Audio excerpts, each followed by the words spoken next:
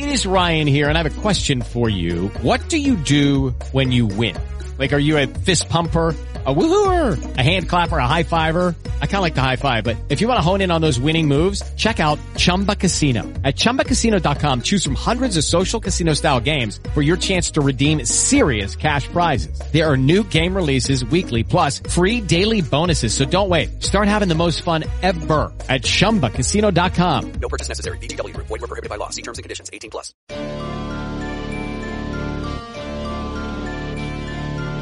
Are you searching for the best in online black radio? Then go to blacktalkradionetwork.com, helping you filter through the noise. Real talk, black talk.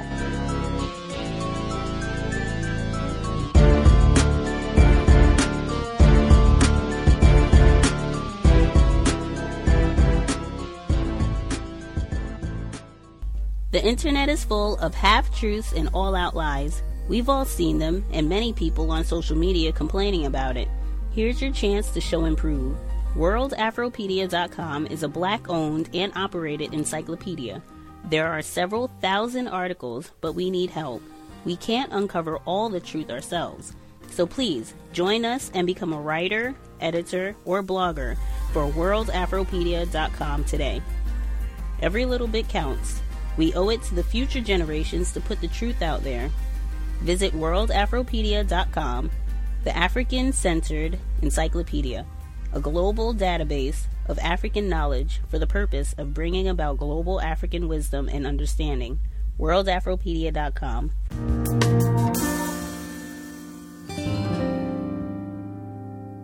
I ain't going no place, man. I'm going to stay right here. This is it. This is my home, and this is where I'll be. Meanwhile, an intense political battle brewed over how New Orleans would be rebuilt. Did any of these local politicians do anything for you? Have they done anything for you? Suspicions were rampant that the city might use the evacuation as an excuse for a land grab. This damn government don't give a damn about poor people, and especially don't give a damn about black people. Those suspicions were heightened when Mayor Nagin appointed a group of high-powered businessmen to his Bring New Orleans Back commission. Thank you, Mr. Chairman, and thank you, Mr. Mayor. One of the mayor's supporters, developer Joe Cannizzaro, made it clear that the rebuilt city would have fewer poor people. We're going to make doggone sure that our African-American population is as strong as ever, but I will tell you, we will not have as many poor people. There's no question. I've talked to a lot of them. They're better where they are. They want to stay where they are because they had a better life. Bear in mind that as we went into this storm, we had a lot of crime in our community. We were having lots of difficulties that we were trying to deal with. The commission's job was to recommend a rebuilding plan for New Orleans. Their draft report suggested turning the most devastated areas of the city into green space. This is a process. No one was happy with that proposed plan. None of us want to be in this particular place. Especially not the residents of the 9th Ward. They focused their anger on Joe Cannizzaro. Mr. Joe Cannizzaro, I don't know you, but I hate you. I hate you. Because you've been in the background trying to scheme and get our land. Just like that lady said, I'm going to die on mine. Pressured from all sides, Nagin shelved the commission's report. From what I can understand, they wanted this section down here for casinos, gambling places, Gulf coasts.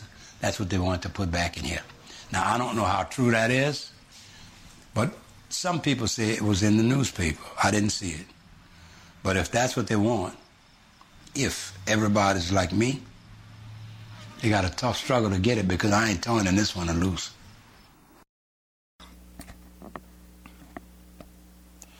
Context of white supremacy. Gus T. Renegade in for another broadcast, hopefully to share constructive information on the system of white supremacy. Today's date, Friday, October 2nd, 2015. So I have been told.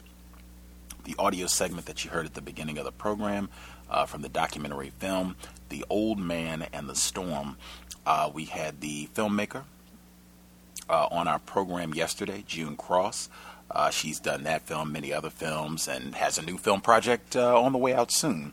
But she was just on the program yesterday and went into more detail. Just the incredible story of Mr. Herbert Gettridge. He has since passed away, but he was in his 80s at the time that you heard him in that sound clip, and he's talking about some of the very figures that will be prominently featured in this week's section of the reading. We are past the storm, looking at the beginning of the quote-unquote rebuilding process. We've already heard about Joe Cannizzaro and some of the other people that were involved in some of these various commissions, the Bring New Orleans Back Commission, and all these other groups that you're going to hear about this week. Outstanding material. Looking forward to get started. Really want folks to kind of keep that in mind as well as we're hearing all this and how this evolves, the effort to bring people back and to repair their homes. Really think about the logic in terms of who is most to blame. Again, I'm not about whining and crying and sticking up for Ray Nagin and saying, oh, woe is Ray Nagin, we need to hook him up. I'm just saying, if we are in a system of racism, white supremacy, and given what we've already read in the book, let's be logical in our assessment. With that, we will get started. Context to white supremacy, we're picking up in Chapter 10, Gary Rivlin, Katrina, After the Flood, study session number 5, Context of White Supremacy. We'll start with audio segment number 1. The third Tuesday night of every month, the Liberty Board of Directors would convene to talk bank business. It had been that way since the earliest days of the bank, when they were still in a trailer, and the tradition had continued in the new headquarters. It had been an extraordinary moment the first time they gathered on the bank's top floor, sitting around a polished dark wood conference table in a spacious conference room that offered soaring views of the east. Liberty's executive offices were modest compared to the hushed palaces some bankers build for themselves. The furniture was high-end Home Depot, the chairs comfortable but not leather. The splurge was in the art that covered the cream-colored walls. MacDonald was in his early 40s when he bought his first piece, a Jacob Lawrence limited print for $1,000 that sold for closer to $20,000 when Katrina hit. By 2005, MacDonald and the bank owned a trove of artwork by Lawrence, Elizabeth Catlett, and other renowned African-American artists. They lined the hallways and conference room on the building's 6th floor. Twice, the board of directors had the pleasure of gathering in Liberty's new boardroom before Katrina. Their next meeting was held around several mismatched tables pushed together in the back room of a bank branch on the outskirts of Baton Rouge 1 month after Katrina. MacDonald couldn't sugarcoat his presentation to the board. To raise cash, MacDonald had started selling some of the $40 million in fixed securities Liberty held onto for emergencies.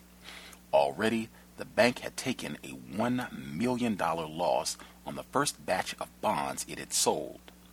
Liberty was looking at severance for maybe 100 employees and no telling yet how many tens of millions of dollars in real estate losses.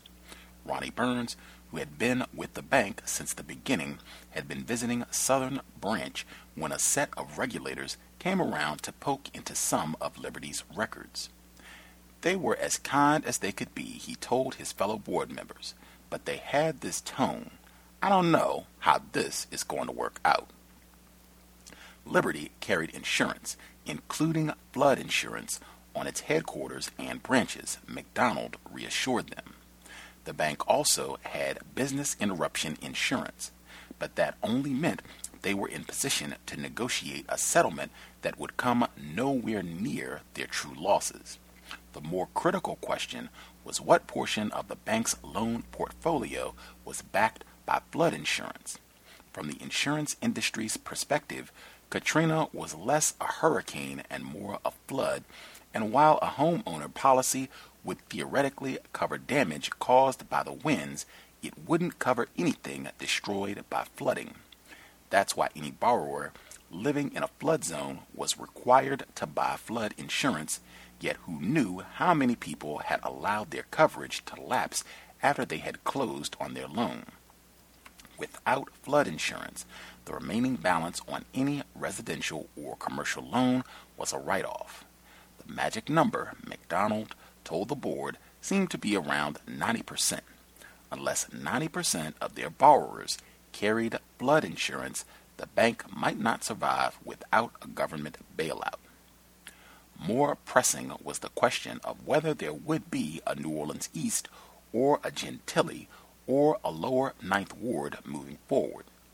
Kathleen Blanco had asked Norman Francis, Liberty's founding chairman, to chair the Louisiana Recovery Authority, the state equivalent of the Bring New Orleans Back Commission. Both Francis and McDonald were hearing from influential voices inside the business community about the need to shrink the footprint to right-size a city once home to more than 600,000 that had lost 1/4 of its population even before the city flooded. 3 of our branches I don't see coming back for a long, long time, McDonald warned the board. As for the rest of the bank, that was anyone's best guess. If we were going to survive, Ronnie Burns said, Alden was going to have to rebuild this thing brick by brick. Where do people sleep? Raja asked the first time her future husband had brought her around to meet his family. On the walls? She had grown up the only child of a prominent lawyer, the princess whose corner of the house included a private bathroom. The McDonalds, by contrast, were a family of 7 living in a 2-bedroom shotgun that didn't include the set of grandparents who lived with the family throughout much of the McDonald's childhood or the stray his sister occasionally brought home. McDonald's parents had the back room. The other bedroom had a pair of bunk beds for him and his 2 brothers and a double bed for the grandparents. The 2 girls slept on a sofa bed in the living room and made room for a third when necessary. In a pinch, the small space between the living room and the first bedroom could fit a rollaway. Maybe the biggest challenge was managing the single bathroom. We came up hard, said the middle brother, Byron. Their father worked as a waiter at the Boston Club, a place so exclusive no sign was on its building, only an etched B on its frosted glass door on Canal Street. At this whites-only redoubt, Alden McDonald Sr., thin, dark-skinned, and standing over 6 feet tall, worked his way up to head waiter during a 52-year career.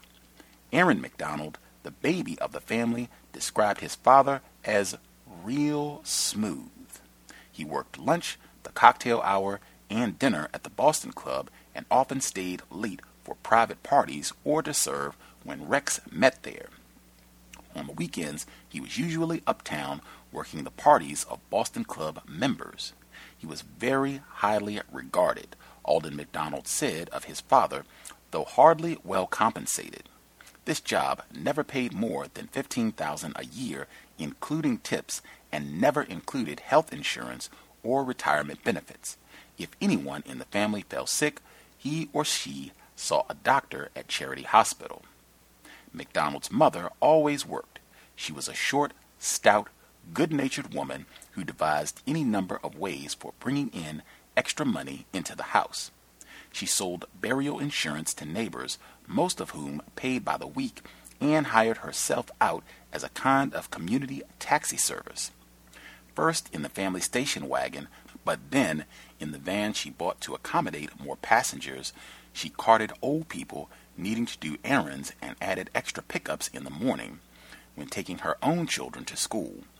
She made and sold pickles and candy, and in the warmer months sold a frozen sugary concoction the kids called a huckabuck. The family never wanted for food, but had plenty of nights of stewed wieners, hot dogs, and peas cooked in the same pot. Everyone started working at an early age in the McDonald household. 2 of their mother's brothers were bricklayers who ran their own company. By 10 or 11 years old, the boys were working on the pile, as Byron put it, cleaning and sorting bricks, mixing mortar, and dragging the cinder blocks they could not lift.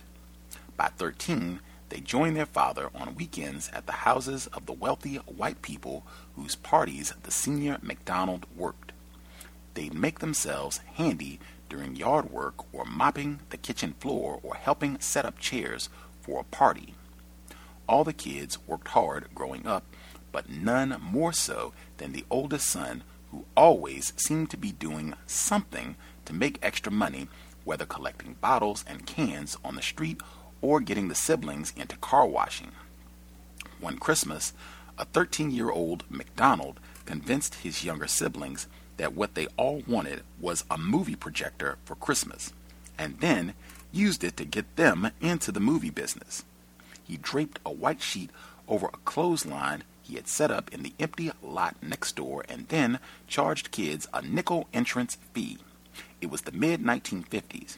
A movie cost 35 cents a day to rent back then, but he'd pick it up on a Saturday because the rental shop was closed on Sundays, and that way he got a free day. He also set up a concession stand to sell popcorn and lemonade. He split the take with his siblings, who, as part owners of the projector, were his business partners. He always took care of us that way, Byron said. He was a good older brother. McDonald wasn't a brilliant student or a standout athlete. He had friends, but not so many or so few that people talked about it. Through his father's uptown connections, he entered a fancy Catholic prep school, but he didn't study hard and they asked him to leave. He graduated from the local high school where he continued to post average grades. I was always more interested in making money than books, McDonald said. He delivered prescriptions for a local drugstore and started a grass-cutting business. He took a job for a local electronics company selling batteries, flashlights, and transistor radios to area stores. McDonald was from the 7th Ward, a working-class enclave. His uncles had done well for themselves, so he figured he'd work as a bricklayer after graduating from high school. At his parents' behest, he gave college a try, matriculating first to Xavier and then to Loyola University, an uptown institution next to Tulane. But college proved a repeat of his high school days. The pest control company that he and a childhood friend had started consumed him more than books. After only a few semesters, he dropped out of Loyola and signed up to study accounting and other more practical skills at a local business trade school. McDonald's big break came courtesy of his father's uptown connections. The senior McDonald was working a party uptown when he heard about the new bank a prominent family in town was starting, the International City Bank and Trust, or ICB. They talked about hiring a few promising young black employees, and the senior McDonald recommended his industrious firstborn. McDonald was 23 in 1966 when he and two other African American men became the first black bankers in New Orleans history. By 26, McDonald had moved up from part-time bookkeeper to vice president. McDonald routinely worked 18 hours a day. Eventually, he was a free-floating manager sent to help fix any underperforming department. McDonald was a vice president, but also a black man without portfolio or pedigree, working in an almost all-white industry. Yet, what might have been a fraught situation was made easier by the manner in which the bank's president handled it. He'd call a department head into his office and say, "Alden is being brought in to clean up, so whatever he tells you to do, you'll do." McDonald was 29 when a group of black leaders started meeting to talk about establishing the city's first minority-owned bank. They included Xavier President Norman Francis and Dutch Morial, a former state legislator, then serving as a sitting judge, and also a powerful white state senator named Michael Hanley O'Keefe. O'Keefe had been a classmate of Francis's in law school and helped them to secure a charter for their bank and to raise $2 million from a multiracial group of investors. We couldn't have done it on our own, Francis said, and they couldn't do it without the right person to run their startup operation. McDonald said no the first time Francis approached him about going to work for Liberty. He had only been in banking for around 6 years. He was not ready to leave ICB. Francis laid it on thicker the second time they met. New Orleans needed a bank where all felt welcome, whatever the color of their skin or the size of their bank account. The black community needed a bank to spread home ownership and build a more robust entrepreneurial class. You can be part of history, Alden, Francis told him. But again, McDonald said no. He only said yes the third time because Francis didn't give him any choice. McDonald wasn't a one-dimensional career man. He was indefatigable and still had the energy to enjoy himself on Saturday night, even when he had been at the office since early that morning. I had the party house uptown, but it was Alden who had the party house downtown, said Bill Roussel, a longtime friend. You knew you were going late if Alden was putting on the party. There'd be music and dancing, and the alcohol flowed. Shortly after the two met, Raja attended one of these legendary parties, a birthday bash McDonald was throwing for himself. I decided to bake him a cake, she said. When I arrived, I had to put mine next to 6 birthday cakes that other ladies had made for him. They had met at a fundraiser being held for Raja's father, then a crusading civil rights activist running for district court judge. McDonald, who was still working at ICB, confessed he was there to network. Raja Ortiq was there because she was 22 and her mother pushed her single daughter into attending an event certain to draw at least a few bachelors. One of McDonald and Raja's earliest conversations was about the new black-owned bank that people were asking him to run. I think Alden was genuinely scared that he wasn't ready, Raja said.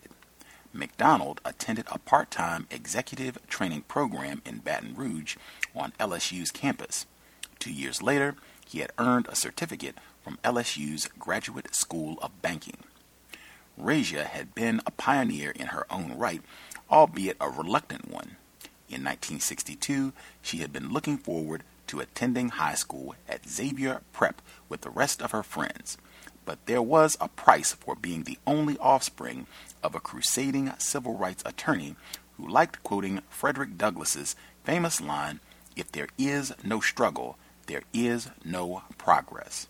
Her father and others were talking about integrating several of the town's more exclusive all-white private schools. So Raja and 2 others were the first blacks to attend Uptown's Ursuline Academy, an all-girls Catholic school that dated back to 1727. Everyone was perfectly nice to me there, but I never felt that it was my school, Raja said. After Ursuline, she would earn a degree at Xavier University of Louisiana. She had just started teaching for the Orleans Parish School District when she met McDonald. The couple would marry 2 years after they met. Moon Landrieu, the city's new liberal mayor, attended Liberty's grand opening in 1972. A stage was set up next to the trailer on Tulane Avenue, a few minutes from the Central Business District. That was the bank's first branch and where McDonald had set up his office. Landrieu addressed the crowd, as did McDonald and Norman Francis. A torch was lit that has been a fixture of the Liberty logo from the beginning. This bank represents freedom of our community, McDonald said. A light shining the way for a better New Orleans. They would accelerate black home ownership, Speaker said, and provide the essential seed funding to would-be shopkeepers, restaurant owners, and other entrepreneurs in the black community. We were starting to attain political power, McDonald said, but not economic power. 2,000 people opened accounts that first day. Liberty's early days were about survival. I think of the racism still going on then, said Ronnie Burns, who was one of McDonald's first half-dozen hires. I think of the odds against any small business. Back then, Burns was the one-person accounting department, but also janitor, courier, and the man who turned the lights on in the morning. Like everyone else, McDonald grabbed a broom if he saw a mess on the floor or picked up a phone if it was ringing. With only $2 million in startup cash, mortgages would have to wait, as would commercial loans. Instead, McDonald started where he knew the need was great. Fairly priced consumer loans for such items as refrigerators, bedroom sets, and home repairs. A lack of banks in the black neighborhoods gave rise to so-called hard money lenders such as Household Finance and Beneficial that charged annual interest rates of 20% or more for loans that McDonald knew would be profitable at less than half that. His customers paid closer to 6%. We saw ourselves as offering financial freedom in the black community, McDonald said. His parents never had much money, but they had faithfully met their financial obligations, and so had their neighbors. Credit score has always been on the bottom of the list for us, McDonald said. We want to hear that person's story and judge eye to eye if we think they're going to pay us back. That's not to say McDonald was anyone's soft touch. Once a week, the staff stayed late to work on delinquent accounts. Each staffer was given the same lesson from the young bank president. See if someone will work with you. Even if someone is willing to pay you just $10 or $20 a month, that shows a commitment, he counseled. But the flip side of that was no sympathy for anyone unwilling to agree to a payment plan. Growing up poor, Alden knew what giving someone a break could mean, but he wasn't going to let anyone step all over him, Ronnie Burns said. The banker who didn't like being taken advantage of was on display late one evening when a man owing the bank money on a car told McDonald he had no intention of paying what he owed and then hung up the phone. McDonald had his people call the New Orleans cop they kept on retainer for repossessions and then rode shotgun in search of the car. It's like midnight when we find it, Burns said. The off-duty cop jumped out of the car brandishing a shotgun while another Liberty employee jimmied his way into the car. I'd go along just to make sure no one does something stupid, McDonald said, but Burns wondered if it wasn't also for a bit of justice. Alden worked hard each and every day, and he expected the people we did business with to do the same, Burns said. It took 2 years to move out of the trailer and into a permanent building. At the same time, Liberty opened a second branch in nearby Gentilly, another predominantly black community. With Alden, it was all about perseverance, said Bill Roussel. McDonald's old friend from the days when they had competing party houses had become the city's first on-air black television reporter in 1968 before co-founding a marketing company 2 decades later. McDonald was a natural at marketing, Roussel said, but it was his everyday bunny personality that was the difference. He just kept pushing, and when there were obstacles in his way, he kept moving, and eventually he got there. One clever PR gimmick that won the bank attention was what McDonald called 5 minutes with the president. Anyone thinking he or she had unfairly been turned down for a loan could take the case to McDonald. Most new banks lose money for a few years before they start to make money. Liberty was profitable from year one. In the early years, Alden would scare me sometimes, but he understood the need for us to take risks more than I did, Norman Francis said. Not willy-nilly risks, but the risks that would let the bank serve its core function, helping the black community grow.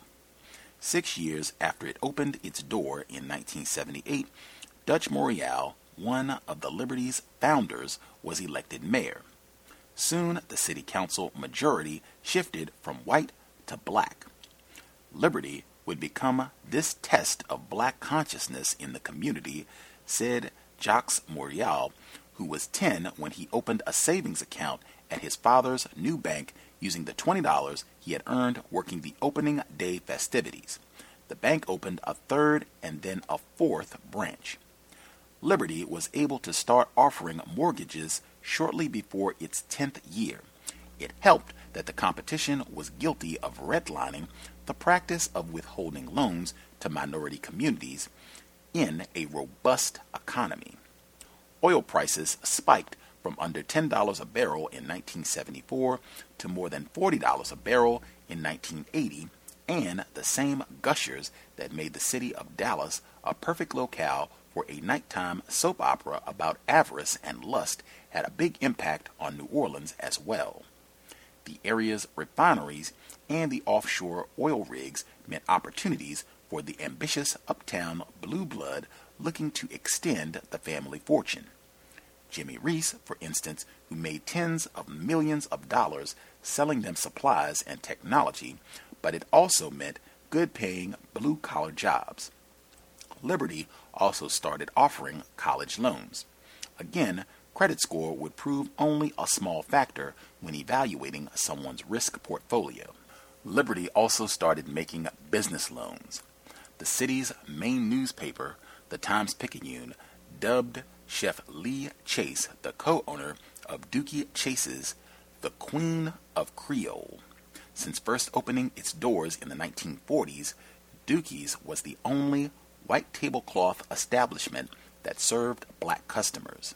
When it needed money in the 1980s to expand, Liberty loaned Chase and her husband, Dookie Jr., $120,000. Before Alden McDonald, it was hard to even get a conversation with a banker, Lee Chase said. Liberty bankrolled other promising restaurateurs and also a former Pizza Hut executive who grew a chain of 40 franchises in the area, creating hundreds of jobs. Oil prices crashed in the mid-1980s. Crude had dropped to $14 a barrel in 1986 and remained in the teens or low 20s for a decade. People lost jobs, hours were slashed, the price of real estate plummeted. Liberty posted its first loss in 1987, then its second and third in 1988 and 1989. No local bank turned a profit during those 3 years, but unlike several others, Liberty stayed open.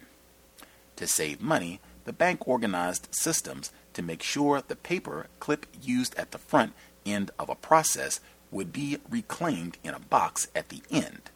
The bank went more than a year without spending a dime on rubber bands, courtesy of a retired postal worker who told McDonald he could get as many as the bank needed from his old place of work.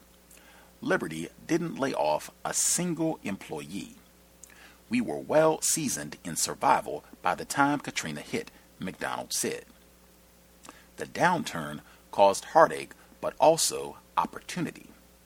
Liberty had helped plenty of young professionals buy homes for $150,000 or $200,000 in burgeoning middle-class black neighborhoods, but McDonald thought of people like his parents who'd worked hard their whole lives but never had a chance at home ownership.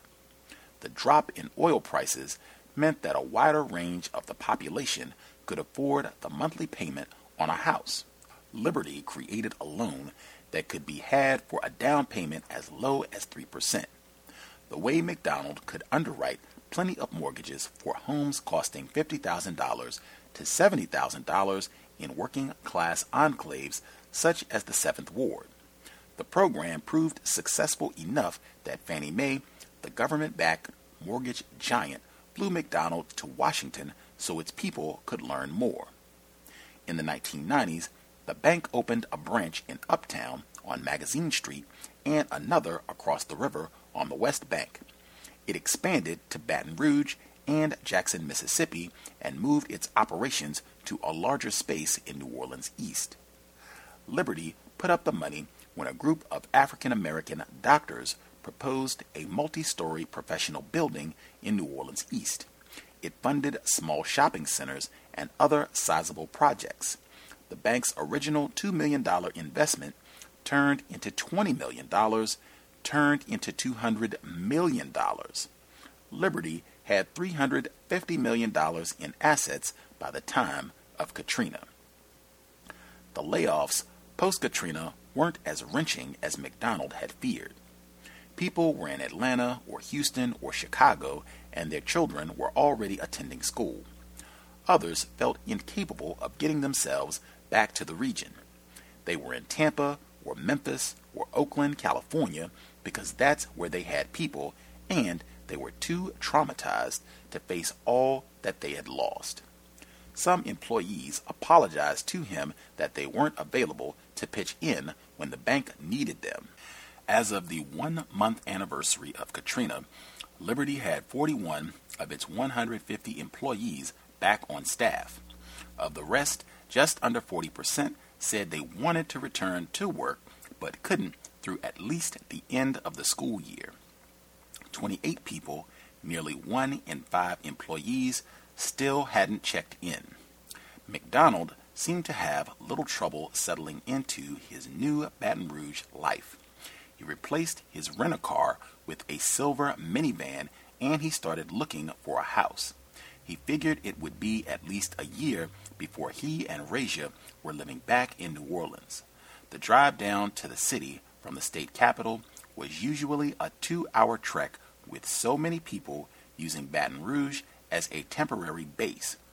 Home in New Orleans became the RV he bought, so at least he had a bed in town. It sat in the Liberty employee parking lot for 3 years. On Mondays, McDonald was in New Orleans for the Bring Back New Orleans meetings. Often he stayed the night to take care of other business he had in the city, but the pull of Baton Rouge was still strong. That's where his staff was housed, and for the moment, the bank examiners felt more comfortable meeting someplace other than New Orleans. It wasn't uncommon for him to make a second trip to New Orleans each week as the center of gravity shifted back to the city. Every other weekend, he tried to make it to Atlanta to spend time with Raja. In mid-October, 6 weeks after Katrina, McDonald snuck away to Europe to join Raja and a group of their friends on a cruise of the Greek islands. The launch point for the cruise, which had been organized before Katrina, was Rome, a city Raja had always wanted to see. The original plan had them spending a week there before joining their friends.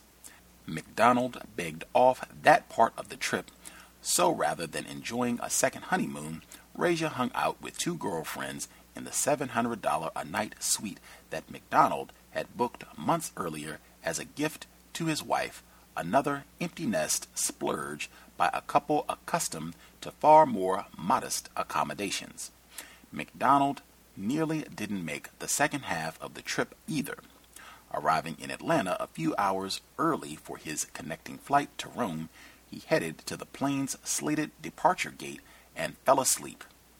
A last-minute gate change meant that a groggy McDonald was pleading his case to a gate agent 10 minutes before the flight, by which time the airline had given away his seat. His break came when he looked down at her ID badge and saw that her name was Katrina. "You're not going to believe this," he began. This kinder, gentler Katrina secured McDonald a seat. From the airport in Rome, he headed straight to the ship, then fell asleep in the wrong cabin.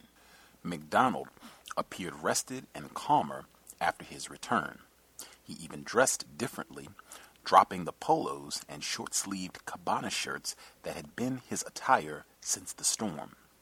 After Rome, casual might be a pair of gray slacks and a white dress shirt stamped with the green Liberty Bank logo that someone had found lying around the Baton Rouge branch. Dressing up meant wearing the blue blazer he had bought for himself after the storm and choosing from among the 3 new ties he now owned. The bank reopened its first branch in New Orleans in early October, 6 weeks after Katrina. Lines formed every morning outside the doors of this Liberty outpost on Magazine Street in the Garden District, its sole property inside the city limits that had escaped Katrina relatively unscathed. The wind had caused a bit of cosmetic damage to the facade of this white-columned building, but nothing, neither water nor looters, had harmed the marble floors or dark wood decor. "We have people arriving in from all over," said Anderson Williams, the lobby guard. One day it was a couple who had driven from Atlanta and another who had flown in from Los Angeles. People arrived to fill out change of address cards and to order new checks, but mainly they were eager to learn what was expected of them now that they had lost everything, including a weekly paycheck. Barbara and Robert Emel, the couple who had flown in from L.A., were retired after careers in the Orleans parish schools. He had worked as a gym teacher, she as an administrator. These lifelong residents of New Orleans had been with Liberty since its days in a trailer on Tulane Avenue, but after visiting their home in New Orleans East, they were on Magazine Street to close their account. "Totaled," Roberts said. "We concluded we'd be taking too big a chance rebuilding," Barbara said. Instead, they would look to buy something in Atlanta. The manager of the Magazine Street branch, Sheila Howard, had been with Liberty for 9 years. On the Thursday after Katrina, she had shown up at the Baton Rouge branch ready to work. She was living with family in Gramercy, a small town 50 miles west of New Orleans. Donna Walker, a 13-year Liberty veteran who had worked in New Orleans East prior to the storm, was staying with family in the West Bank. A pair of tellers fortunate enough to live in a dry part of the city handled deposits and withdrawals, while Howard and Walker cared for customers arriving with more complicated issues. A sitting area that could accommodate a half dozen wasn't nearly big enough, so they brought in extra folding chairs and set them up wherever space was free.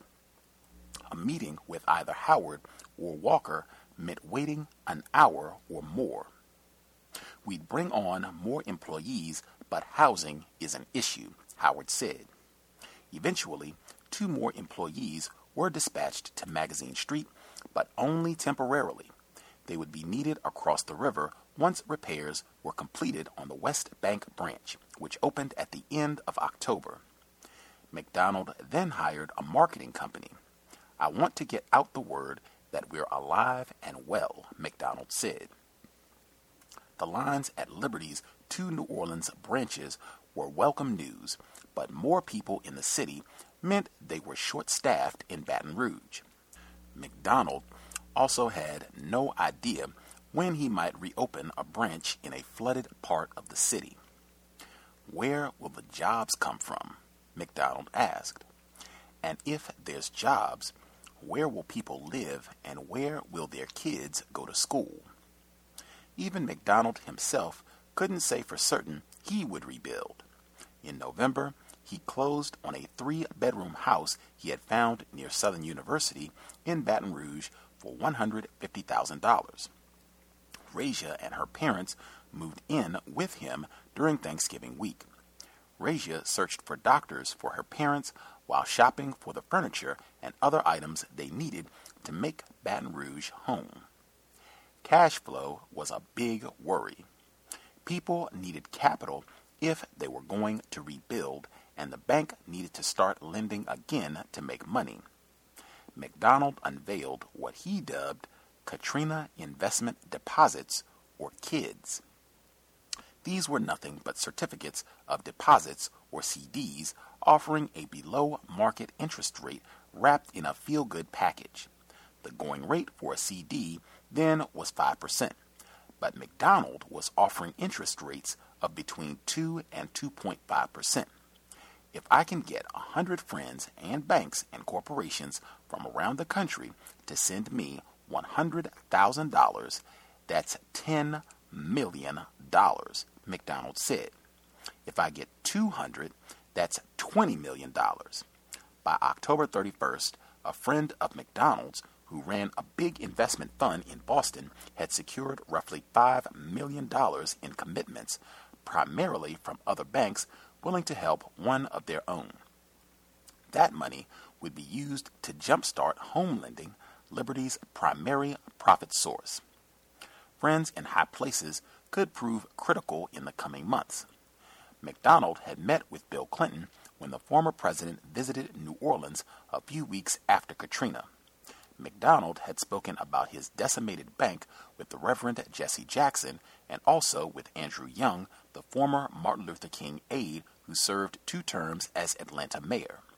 His 2 most important allies, however, might prove to be a pair of white men who ranked as 2 of Washington's more successful lobbyists, Robert Livingston and John Breaux. Former U.S. Senator John Breaux, a Democrat, had represented Louisiana in Congress for 32 years before retiring the year prior to Katrina and taking a position at lobbying giant Patton Boggs. Robert Livingston, a Republican, had represented New Orleans in Congress for 22 years. He was several days from taking over as Speaker of the House in 1998 until Larry Flynt, the publisher of Hustler, responded to the impeachment of Bill Clinton by offering $1 million to anyone digging up sexual dirt on a Republican member of Congress. Exposed as an adulterer, Livingston resigned from Congress in 1999 and opened his own lobbying shop called the Livingston Group. Breaux and McDonald, who had known one another for at least 25 years, spoke after Katrina. McDonald followed up their conversation with a list of items he wanted to see in any recovery package, including a provision dictating that a minimum share of federal aid must be funneled through smaller banks in the region. Breaux assembled a team inside Patton Boggs to work on what he dubbed a financial industries working group and offered comments that negated the happy talk dreamed up by the marketing firm McDonald had hired. What we're trying to do, Breaux said, is figure out how the federal government can help keep them open. McDonald didn't know Livingston as well as Breaux, but the former Republican lawmaker offered to help. If ever McDonald doubted Livingston's influence, any disbelief was dispelled when a couple of weeks after Katrina, McDonald complained of some problem he was facing, and by day's end, he was talking with someone inside the White House.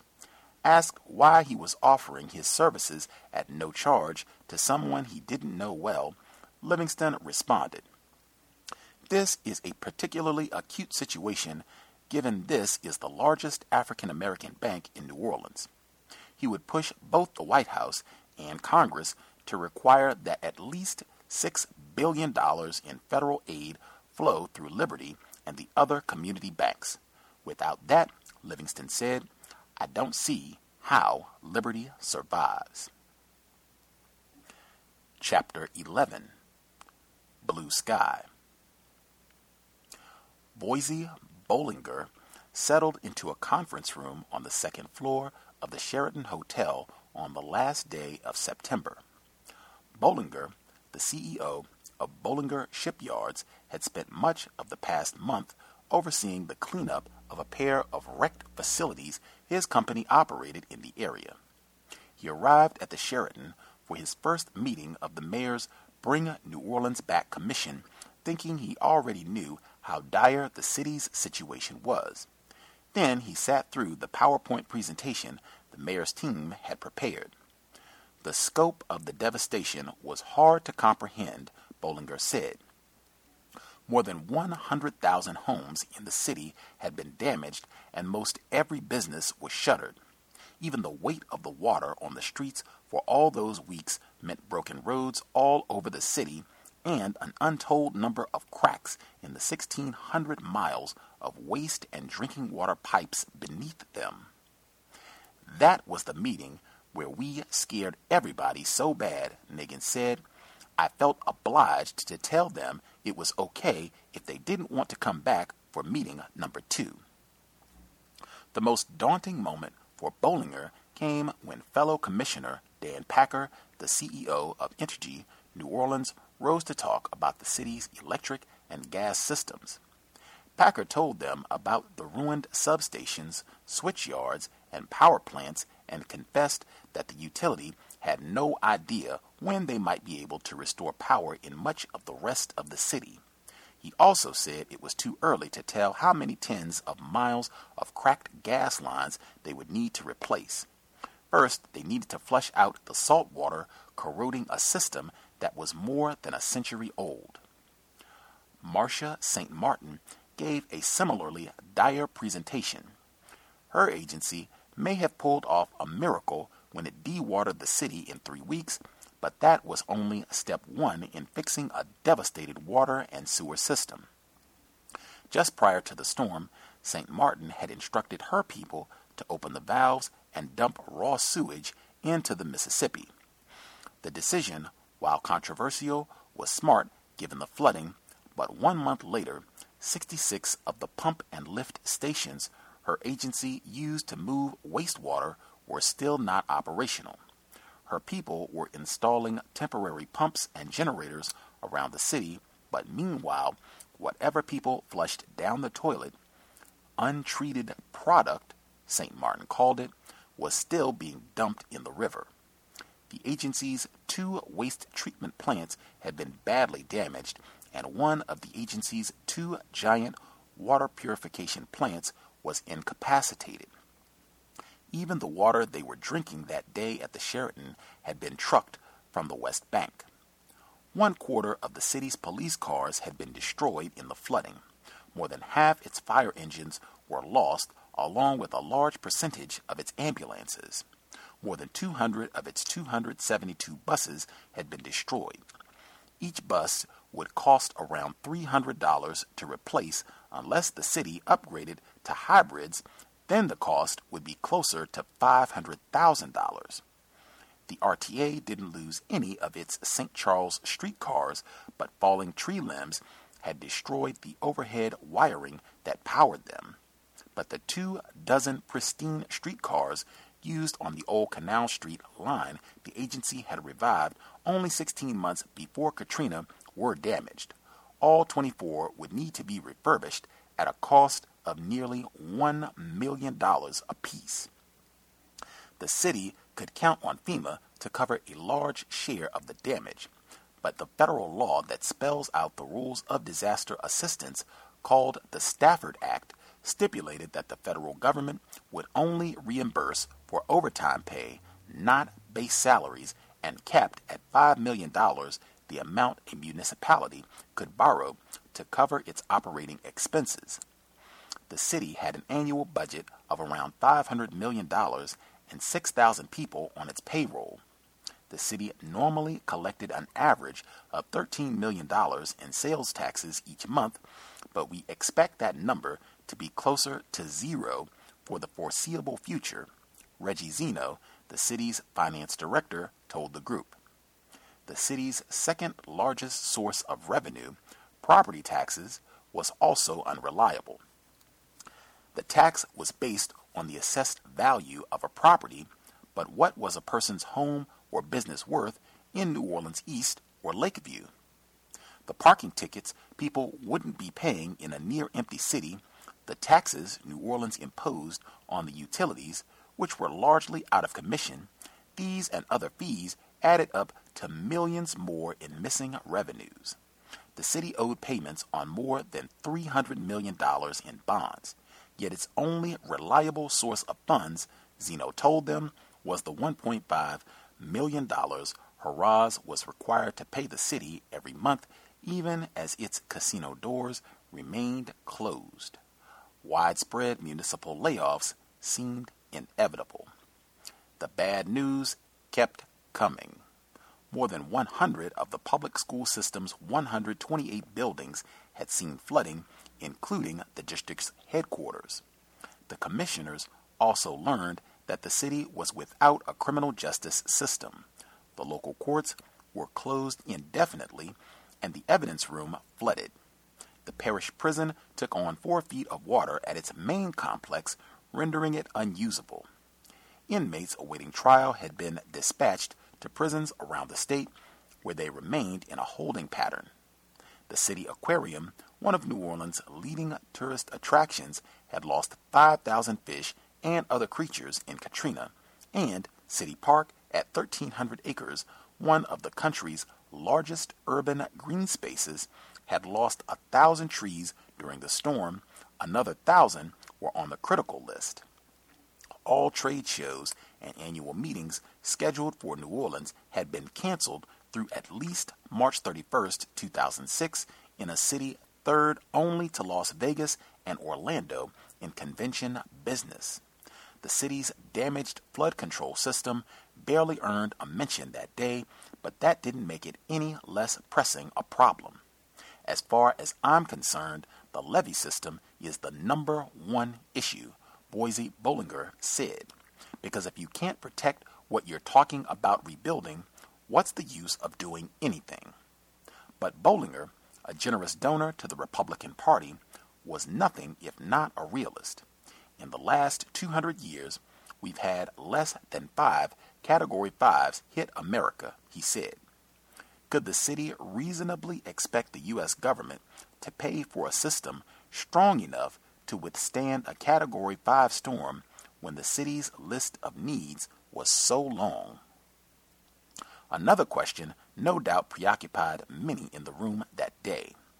Should the city permit people to rebuild wherever they wanted, even if that meant they were putting themselves in harm's way again, or should the city ban rebuilding in the lowest lying parts of the city? Even if they allowed people to rebuild wherever they wanted, would they have the money to promise police, fire, and other city services to the whole city? Once a city of 625,000, New Orleans was down below 500,000 people by Katrina, and who knew if and when the population would get back to even 300,000. It will be a smaller New Orleans, Alden McDonald said, except no one has decided which part. A kind of blue sky syndrome infected New Orleans after Katrina. To many, a flooded New Orleans meant a blank slate on which to create a new and better city. Build up, not out, was a familiar mantra voiced in the weeks after Katrina. Entire neighborhoods were being reimagined as parklands, while other parts of the city would be transformed into mini metropolises thick with condo developments. The mayor used the Bring New Orleans Back Commission to avoid voicing any opinion on the city's future. We've put a process in place, he repeated. Now let that process work. For residents, though, the mayor's commission seemed one more irritant to endure. People's displeasure was a constant on WWL, which was still the only radio station operating in New Orleans. Anne Marie was on the line from Gentilly, carping to talk show host Garland Robinette about the mayors putting their lives on collective hold for at least 3 more months. One heard the frustration when the Wall sisters and their neighbors gathered on Monday evenings at True Light Baptist. "We're not pieces on a chessboard for people to play with," boomed a speaker at one early meeting at True Light Baptist. Would Lakeview be included on a citywide Do Not Resuscitate list? And if not, what would the neighborhood be like if only half its residents choose to rebuild? 2 people not waiting to find out were Artie Foltz and Tanya Osborne. Every day, Foltz and his 80-year-old father showed up at their house in Lakeview. Working 8 and 10-hour days, they cleared out the ruined furniture and other debris before turning to the mold. You scrubbed, bleached, and let everything dry out, and then did it again, Foltz said. 5 weeks after they started, Foltz and his father started to rebuild. Tired of driving back and forth across the bridge to their temporary perch in the West Bank, Foltz, who was 53, camped out in a bedroom on the second floor, though technically he was in violation of the mayor's look and leave policy. The first thing we did was put in a hot water heater so I could wash up, Foltz said. Let some blue ribbon commission tell them Lakeview should revert to swampland.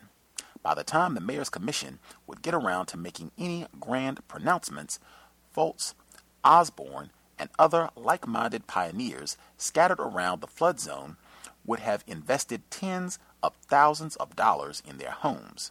Declaring any part of the city off limits to redevelopment would mean destroying homes for a second time. Freddie Yoder didn't plan on giving a speech at the big rally some of his Lakeview neighbors had organized near the breach in the 17th Street Canal.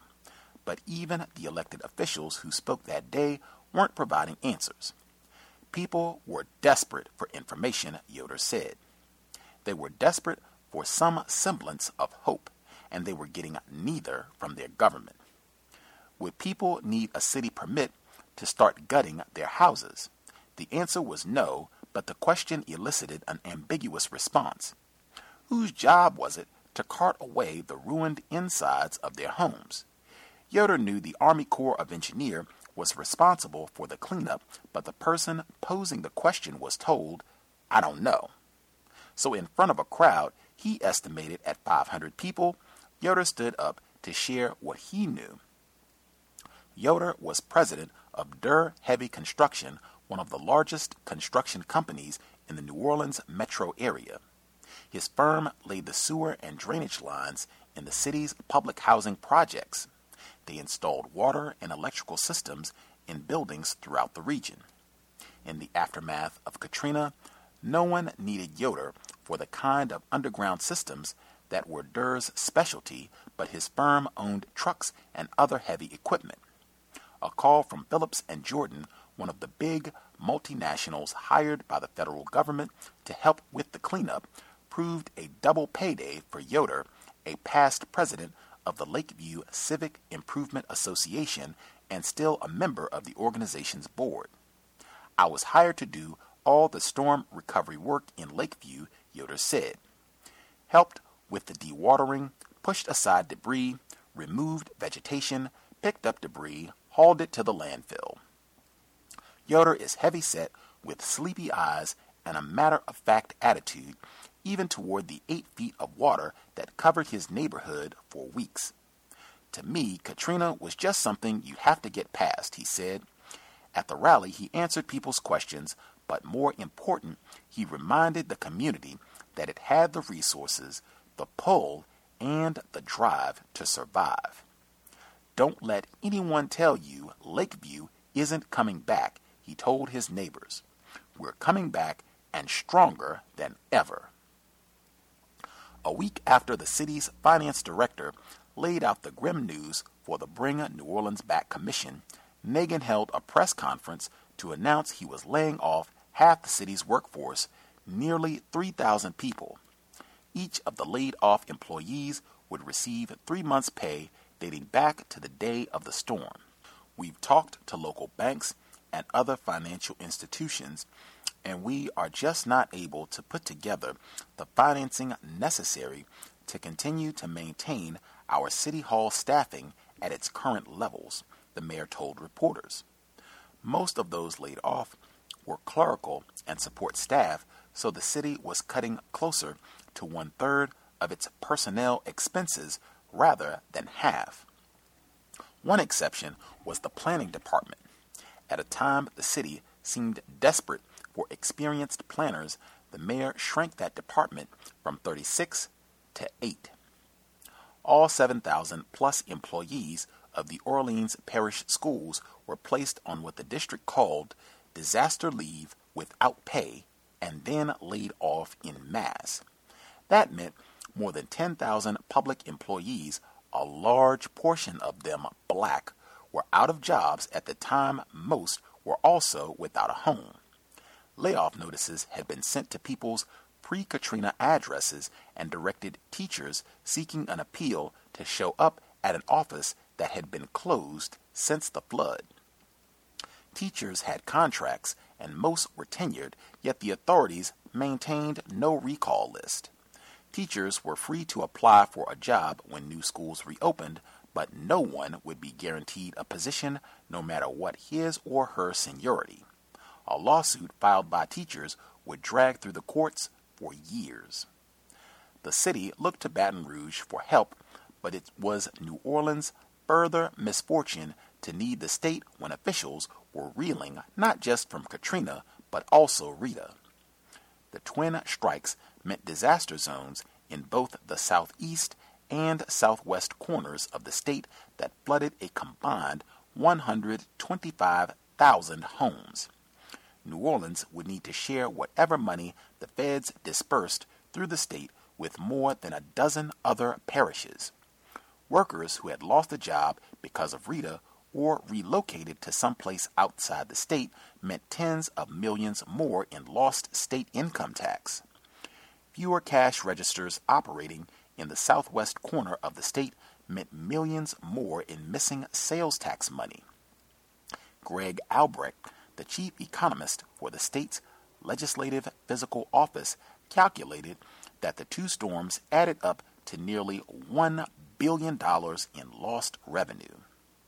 Citing a state statute that dictated that a governor must keep her budget in balance, Blanco, at the start of October, summoned legislators to Baton Rouge for an emergency legislative session. Then, even before they arrived, she announced more than $400 million in unilateral cuts, including the entire budget of New Orleans Charity Hospital. Charity had suffered relatively minor damage, but keeping the hospital closed saved the state tens of millions of dollars. Charity's patients aren't in the city, Blanco rationalized. They're in Houston or Philadelphia. Blanco proposed that the state cover the remaining $600 million deficit by dipping into its reserves and issuing bonds.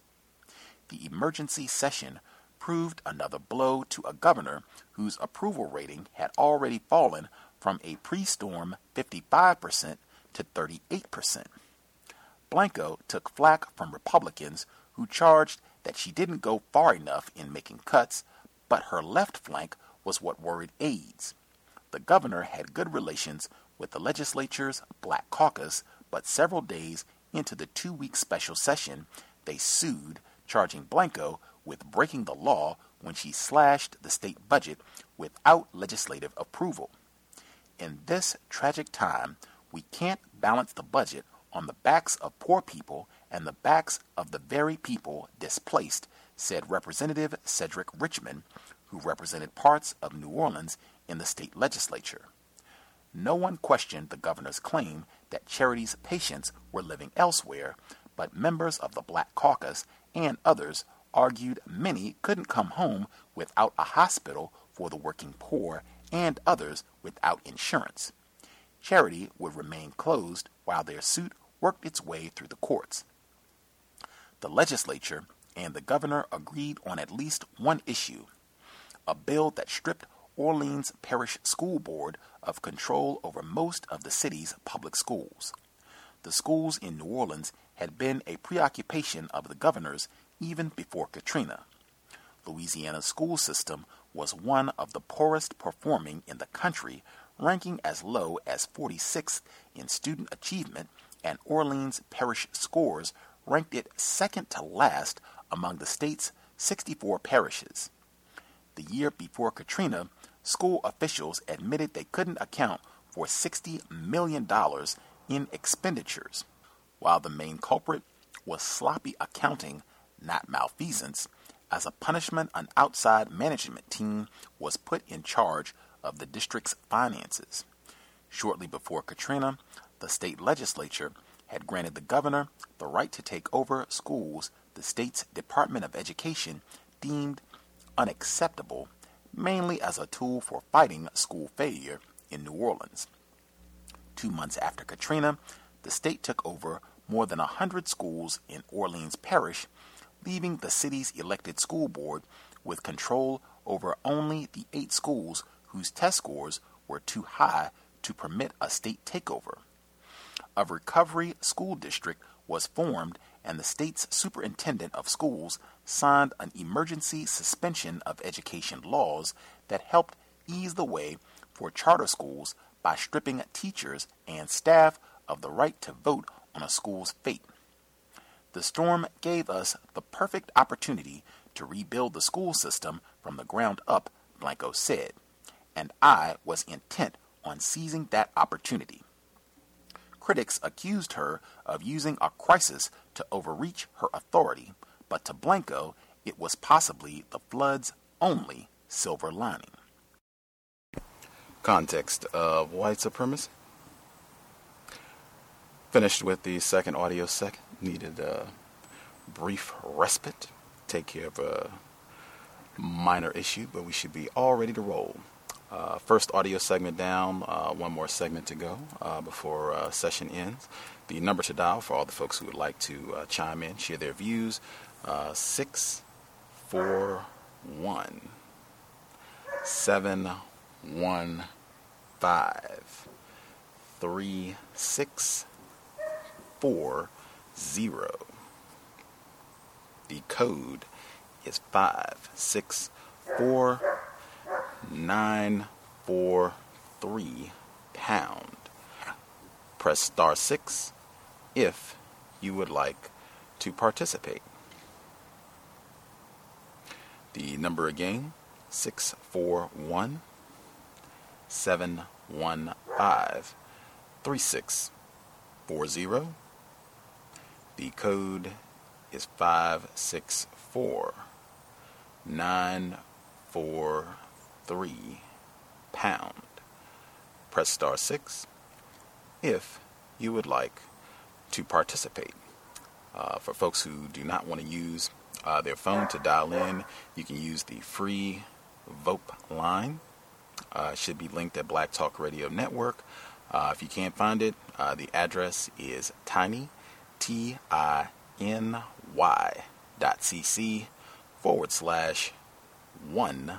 race. And that is the number 1. The address again, tiny, TINY.cc/1 race. And that is the number 1. When you put in that address, you'll see the link on the left side of the page for the VOP line. Click it. It will open a small window on your screen. You will see on the first line, it's a drop-down menu. Select the number that I just gave out, which again is 641 715 3640. The next line, it will ask for the code. That code again is 564943. And then the final line, it will ask for a name.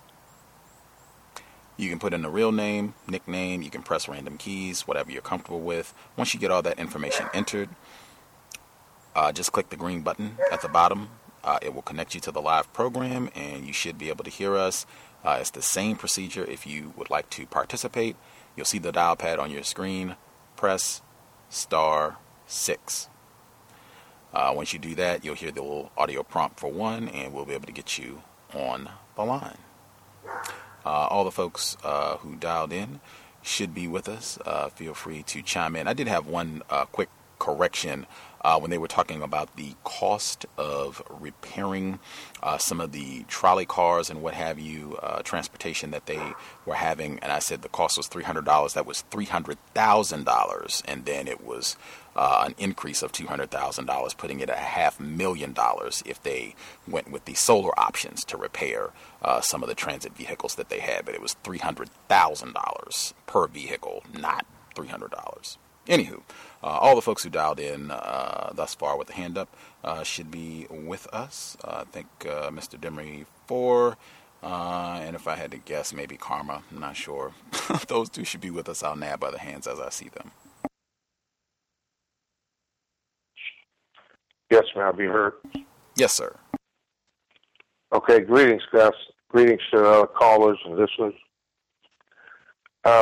What stood out to me at first was I was always impressed with Mr. Alvin McDonald and his ability to keep the bank, together after this crisis. But what stood out to me about him during this reading was he had a BMW two-seater that was ruined. His Lexus was smashed by debris. The roof on his house was damaged, and he had furniture soaked with dirty water. But he felt that the rosary that the Pope John Paul had given him, and along with the plate that the Pope had eaten on, were miracles because they were still not harmed in the flood. I thought that was pretty amazing. But it just goes to show that no matter what position or status in life that you hold, the deceptiveness of white supremacy affects all of us, and you can be affected and show signs of brainwashing and not even know. And we'll go to the Liberty Bank carried insurance, and that the borrowers that was living in the flood zones were required to buy flood insurance. But without the flood insurance, the remaining balance would be a write-off. Excuse me.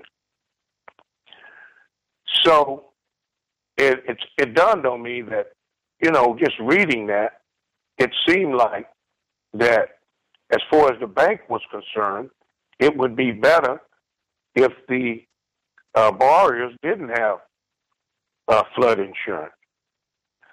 But as you read further, he said that if 90% of the borrowers had flood insurance, then he would have to go for a bailout from the government. So maybe I was confused, or maybe I didn't get it right, but it looks as though that the bank could handle a 10% write-off, but not anything over that. It would cause a serious deficit with the bank.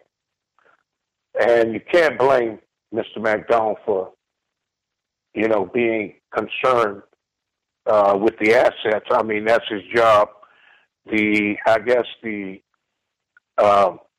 health, well, not the health and welfare, but the asset loss by the borrowers, it would depend upon them whether or not they had insurance and could sustain this type of catastrophic natural disaster. And on page 147, when Alden McDonald was working with the ICB, I guess he was a brilliant young man and was known for problem solving. But working in a mostly white environment, the vice president had to call a meeting to make sure that the other white employees didn't practice racism on him, and that anything that he asked them to do, that they had to do it. So he had to have the weight of the vice president behind him just to even get the white people to do what he asked them to do. And I want to say something about household finance and beneficial, those loaning institutions, predatory lending, that are predominant in areas that are mostly non-white, charging up to 20% interest on loans that could easily have been 6%, and they still make a profit. I have a problem with the word black community because according to the Mr. Neely Fuller's word book, you should use caution when you're using this word because, or ask for an explanation. What is a black community? Is it even possible for blacks to form a community in a system of white supremacy? And even if they did, why wouldn't it just be a community? Why does it have to be labeled as a black community? And the only answer to that would be so that they could be mistreated or practice racism upon. Also, redlining is another strategy that they're using to mistreat non-whites in the mortgage industry. And Liberty was able to make mortgages affordable for working class families. White banks could have done the same thing earlier. So it just goes to show a dedication and intentional overcharging, redlining, and mistreating potential black borrowers and potential black homeowners. And last I'll bring out that it looked as though, well, when the money, or before the money started flowing into the state and through and to New Orleans, that the white people that were most in charge, like Bollinger and Karen Canelzaro, wanted to make sure that the rebuilding in New Orleans go the way that they wanted to go before they did they okay on the funding. I'll mute my line. Thanks for taking the call. For sure.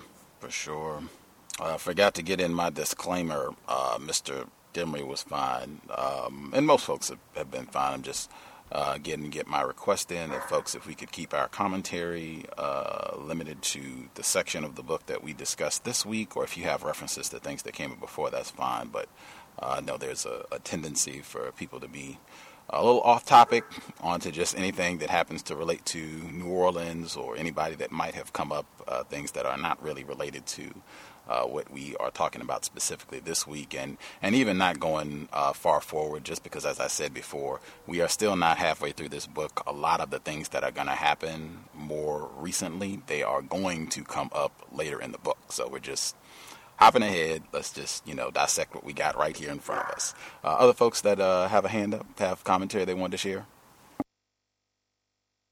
Good evening, everyone. It's Karma. Okay. The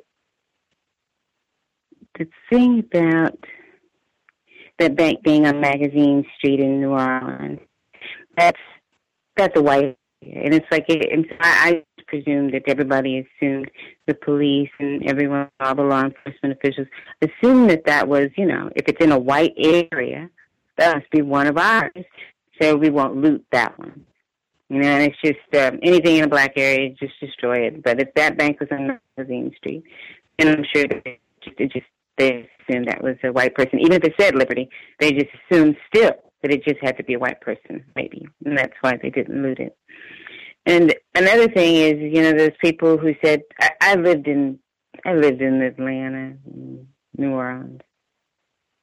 I don't know, there's just something incredibly oppressive about the racism.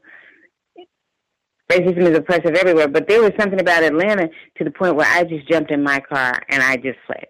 That was it. I said, I gotta go. See you later. Call me next year.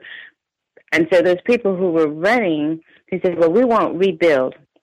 We're going to go someplace safer. We're going to go to Atlanta. They don't have 86% home ownership in any area of Atlanta by black people. I think that they went, even though, they were white people got an opportunity to practice some extraordinary racism in New Orleans, Atlanta seemed like a harsh place. I think they jumped from the frying pan into the fire. And I think that they thought they were running from water, when actually they were just running from racism, and that doesn't do any good. So they just they were just trying to run from racism, because that's really all it was. And the last thing, I'm feeling uncomfortable with Mr. McDonald. This is really like, a Mr. McDonald book. It's so pro-McDonald, and I just never had warm and toasty feelings about a banker before. So I'm finding that a little bit uncomfortable. And then plus, how is it that you have the mindset to accumulate all of these millions and millions of dollars in assets, and yet all of your assets are gone and you're flooded? Hey, we're just cool, me and my wife, living in a trailer park, no problem. It's not even stressful on us. We're just cool, hardworking people. I don't know. To me, there's a dichotomy there. It just, I don't know. There's just something, I'm missing something, I guess. But then I'm very suspicious. So that's it. Thanks.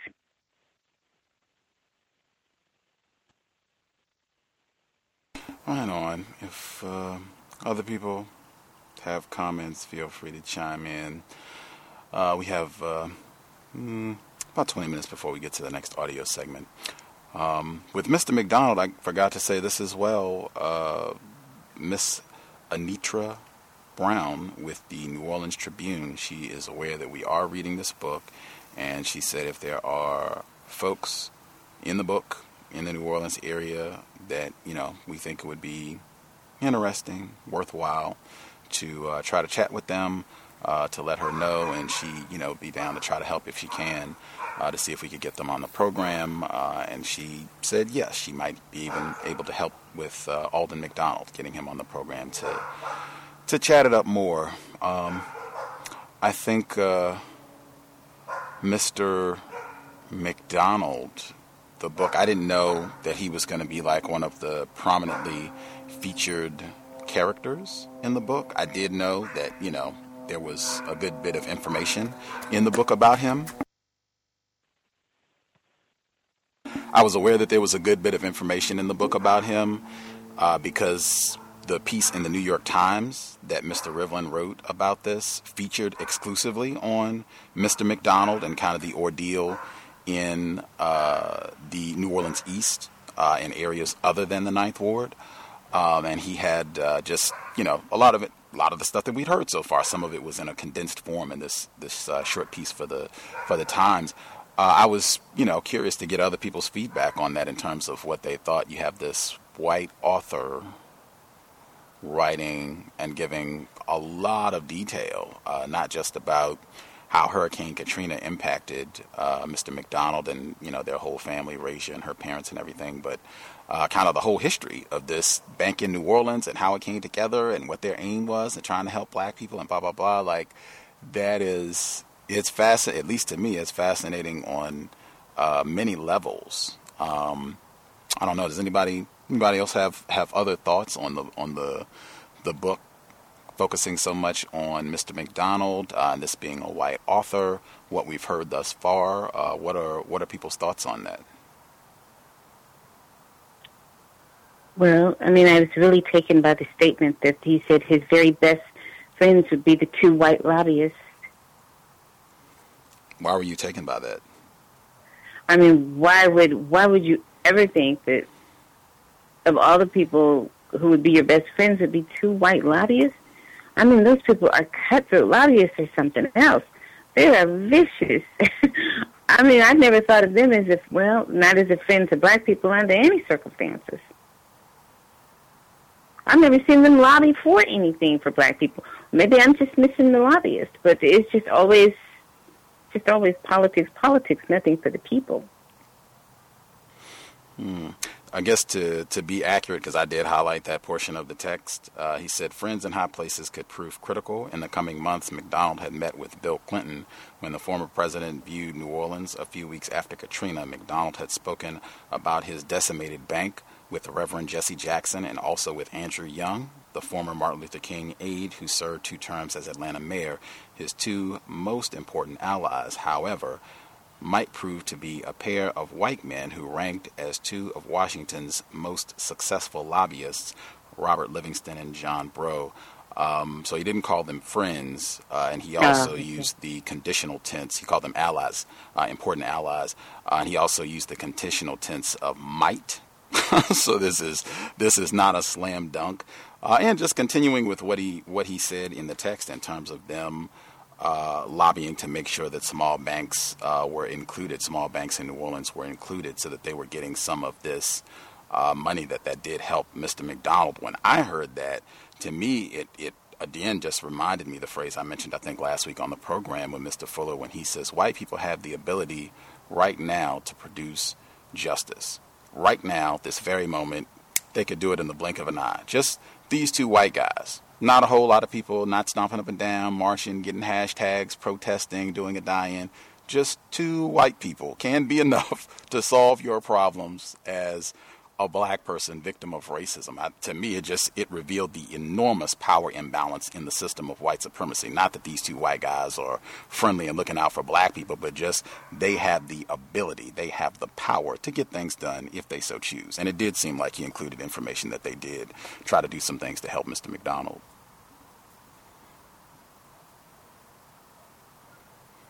I would also add that Mr. McDonald, along with those allies, all were in it, to make money. So, I mean, you can see why. We already know that whites profit from practicing white supremacy. So, when you have a catastrophe like that, then the first thing that jumps off is when the money begins to flow, everybody that's involved, will get a piece of it from the beginning. And then if there's anything left, it can flow to those that are most in need. That's the way that I look at it. Some of the other folks who chimed in with a hand up, you should be with us as well. I think Thomas in New York and 404. Good evening. Can I be heard? Evening. Good evening to all. I think that the point that Mr. Demery just made was good. I was thinking of it from a different angle. Just the catastrophic loss and everything from Katrina, and how Mr. McDonald's records wasn't backed up. Just the level of disorganization that they, shown. I thought it was the author practicing racism. Pretty much to say, look at this bank, this black bank, and your money's not even backed up. They're paying all this money a month to Philadelphia, and their files aren't even backed up, and their buildings are all underwater, and I just feel like it just shows. I'm quite sure that if there's a Chase or a Citibank or something in New Orleans, their top executives aren't out sending people in boats to pick up records that are needed to back up all the files. It's just, to me, showing a level of dysfunction within the black organization. But Mr. Demery made a great point too. Later on, they might need him to get some of that money, to make some of them deals they want to make.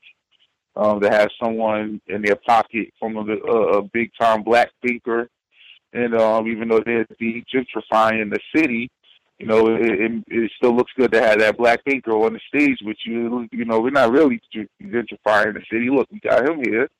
It kind of plays out in their favor either way. I like the part about not to say like the part, but I think the writer went in depth about the catastrophic, the way they just destroyed the public education system in New Orleans, and pretty much the Blanco was responsible for turning it into an all charter, which is usually a Republican platform. So I'm quite sure she was under a lot of pressure. But to turn it into an all charter school system,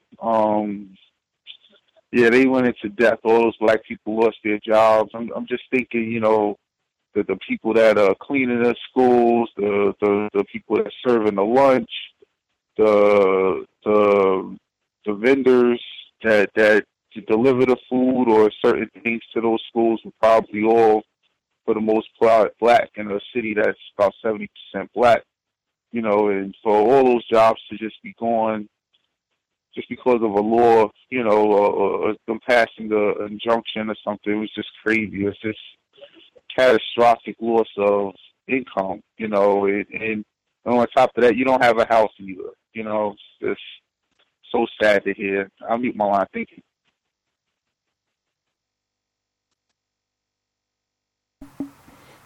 Right. 404, did you have commentary? Well, she said she was driving last week. She might not be able to chime in at this moment. I guess I would also throw in, since we are less than halfway through the book, this might be a good question to revisit at various points in the book, particularly after we kind of see where the trajectory of the book goes and how things stand closer to the close. I know from cheating and reading the article that this doesn't exactly end well with rainbows and everything for the black people. I'm not saying Mr. McDonald is hurting or anything like that, but it's still a system of racism, white supremacy. So that said, some of the other tidbits that stuck out to me during the course of the reading this week, we already touched on the two white people, Robert Livingston and John Breaux. Just seemed like they had to go through a lot. Like, I think it was maybe 2 weeks ago we had the section where they were comparing Mr. McDonald to his quote-unquote peers. They were talking about like other white bankers, and I think Mr. Deming-Forrest, it just seemed like, wow, this is really, really hard to maintain. I think they said he had, at the time before Katrina, he was like one of the 6 most profitable, most successful black banks, and they moved up the charts since then, which is great. But I mean, man, it just seems really, really difficult from all the way back when you get all this information about them starting out and having a trailer, and the type of racism that was rampant at the time still exists today, and in terms of redlining and what have you, and making it so difficult for them to get rolling as a bank, and then having to go through all this, getting a guy out in a boat to try to save the bank, and the records aren't there, so you're off the network, you don't know how much money you have in the accounts and all that. I mean, it just seems really, really challenging all the way around to try to maintain all of this, especially so being, a black bank, having the folks come in and snoop. They're thinking, oh, this is about to fall. Like, man, we better, be prepared to throw in the towel. I mean, it just seems really challenging. Let's see some of the other things that stood out. Okay. Oh man, the Boston Club, where Mr. McDonald, where he's talking about his dad was a waiter at the Boston Club, a place so exclusive no sign was on its building, only an etched B on its frosted glass door on Canal Street. At this whites-only redoubt, Alden McDonald Sr., thin, dark-skinned, and standing over 6 feet tall, worked his way up to head waiter during a 52-year career. If you get the DVD for When the Levees Broke, if you watch it with the audio commentary with Spike Lee, he talks about the Boston Club and how very powerful suspected race soldiers. This is where they hang out and make decisions about what is going to happen in the city of New Orleans, southeast Louisiana. They didn't say Ray Nagin was a member there or hanging out or what have you. It's powerful white people. And even trying to imagine like his dad working there for 52 years. for nickels, and the amount of, just blatant terrorism that he had to, and particularly, I mean, you're talking working there in the 1950s in Louisiana, man. Moving forward, I am appreciating the detail about, the whole journey and what was required. Mr. McDonald, and even with that, them doing this, talking about how it required white people, white investors to put up the initial seed money, the initial capital, for them to get this rolling, and talking about the involvement of Moon Landrieu, just the power that white people have. I think even Mr. Fuller talks about this, that they make it so difficult, particularly if you're trying to do something that is constructive and on a larger scale. They make it so difficult to do something without them being, signing off and, being involved in what it is that you're doing. That, again, the system of white supremacy. Let's see. Even their little courtship period in the beginning, I thought that was... right on. Just to include Black Love, right, Pam? She should be coming down the pike on the program soon. Moon Landrieu. I feel like there's been an effort to present certain white people as being not racist, even though he hasn't used those terms explicitly. Moon Landrieu, Joe Cannizzaro, Robert Livingston, John Breaux. I'm sure there's some others. I'll pick them out as we go. But those are at least four where I feel like they get presented as, see, these are good white folks. They're not racist. See, they're helping out black people. See, Joe Cannizzaro, he got bikes and stuff for black people. And, I think he even said that explicitly last week about, you shouldn't just think of him as some Republican donor white guy. He's more complex than that. I think that, at least in my view, that might be a deliberate act of racism on the part of Gary Rivlin, and how the book is structured to have to be something that we pay attention to. I'll be paying attention to as the book continues. Let's see.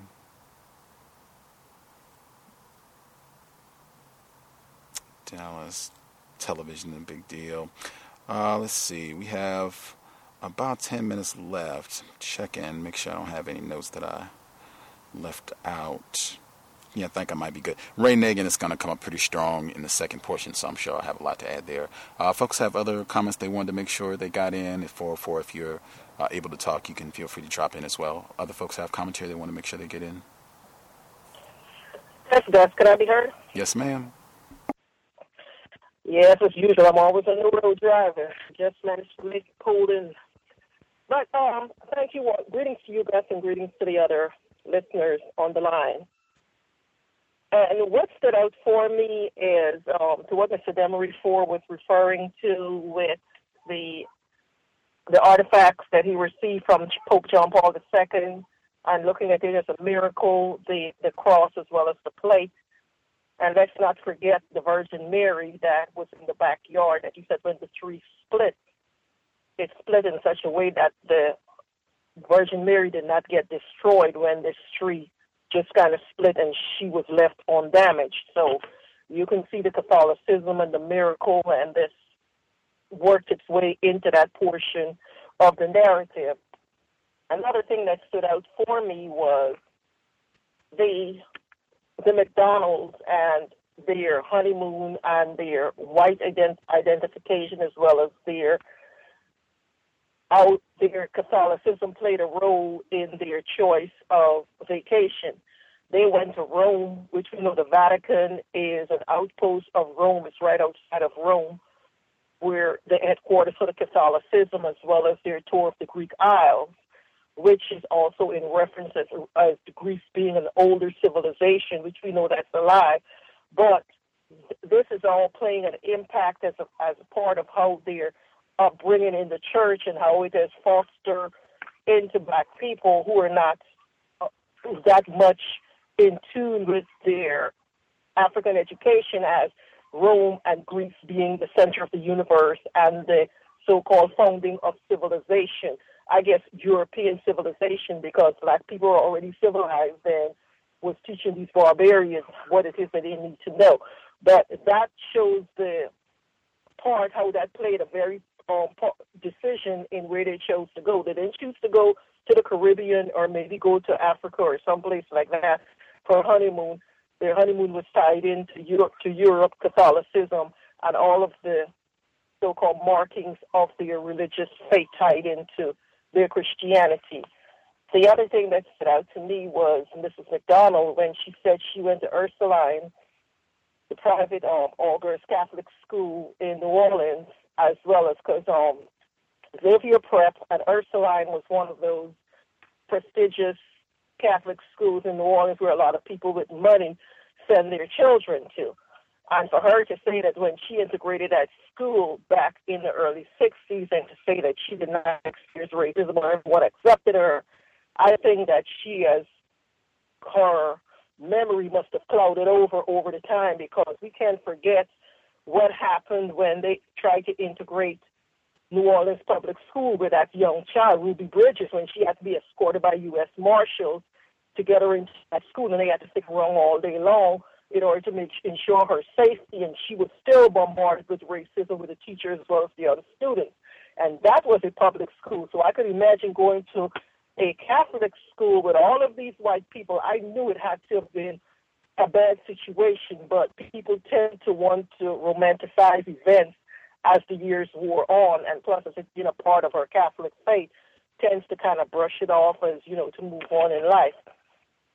What household finance as well as beneficial finance, these are, as you said, these were the forerunners to all of these predatory companies in the community, such as these rent-to-own. They had their start in that, and Mr. Demery was being very generous when he was giving a 20% interest rate. It was higher than that. I would say it was more along the lines of 30 or higher percentage was their interest rate that they were charging black people back in those days, and within which, if you want to get financing from them.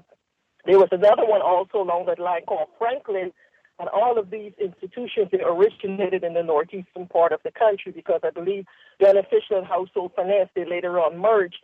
They came out of somewhere around the Boston, Philadelphia area was where they were headquartered, where those companies came from, and they were very, very predatory in the black community. They didn't mind lending you, but then again, they didn't mind coming back in and repossessing whatever collaterals that you put up to cover whatever loans that they offered.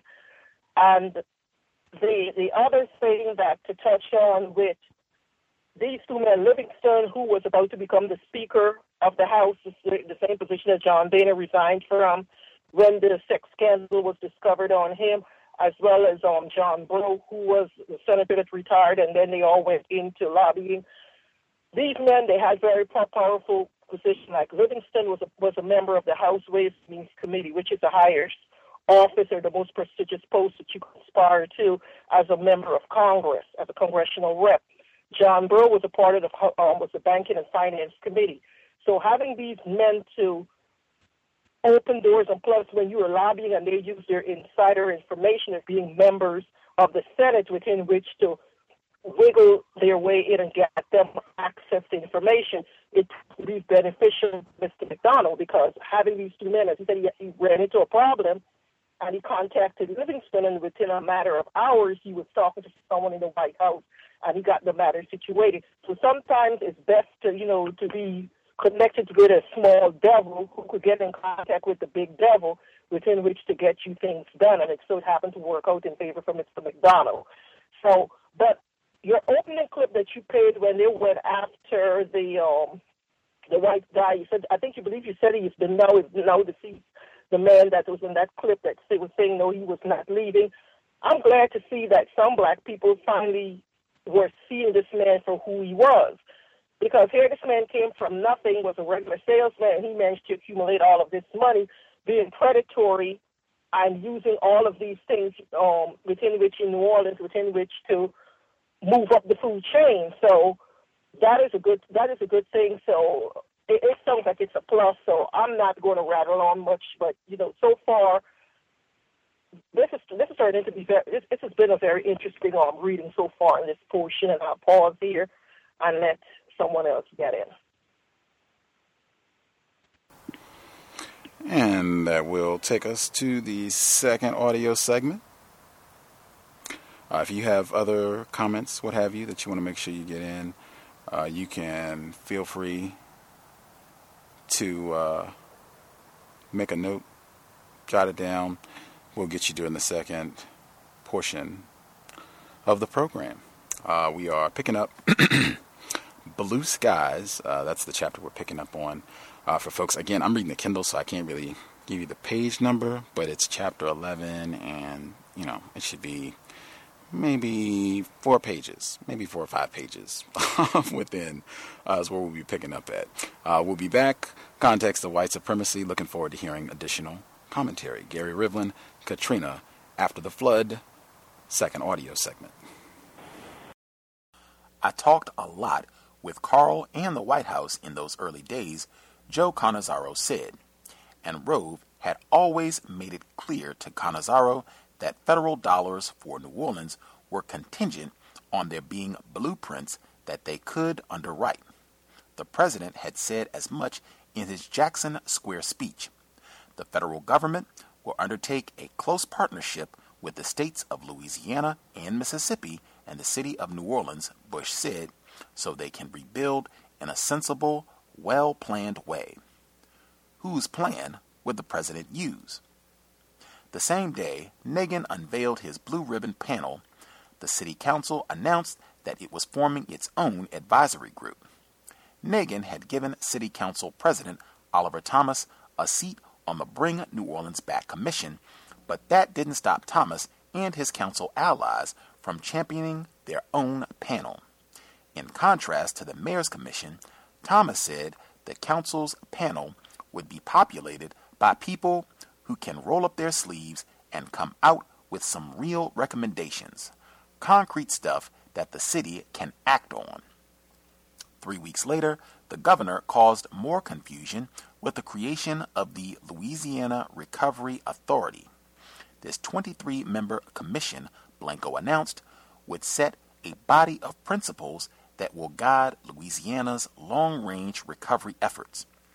Presumably, the governor didn't expect the mayor's commission to put its planning on hold while her appointees worked out those principles.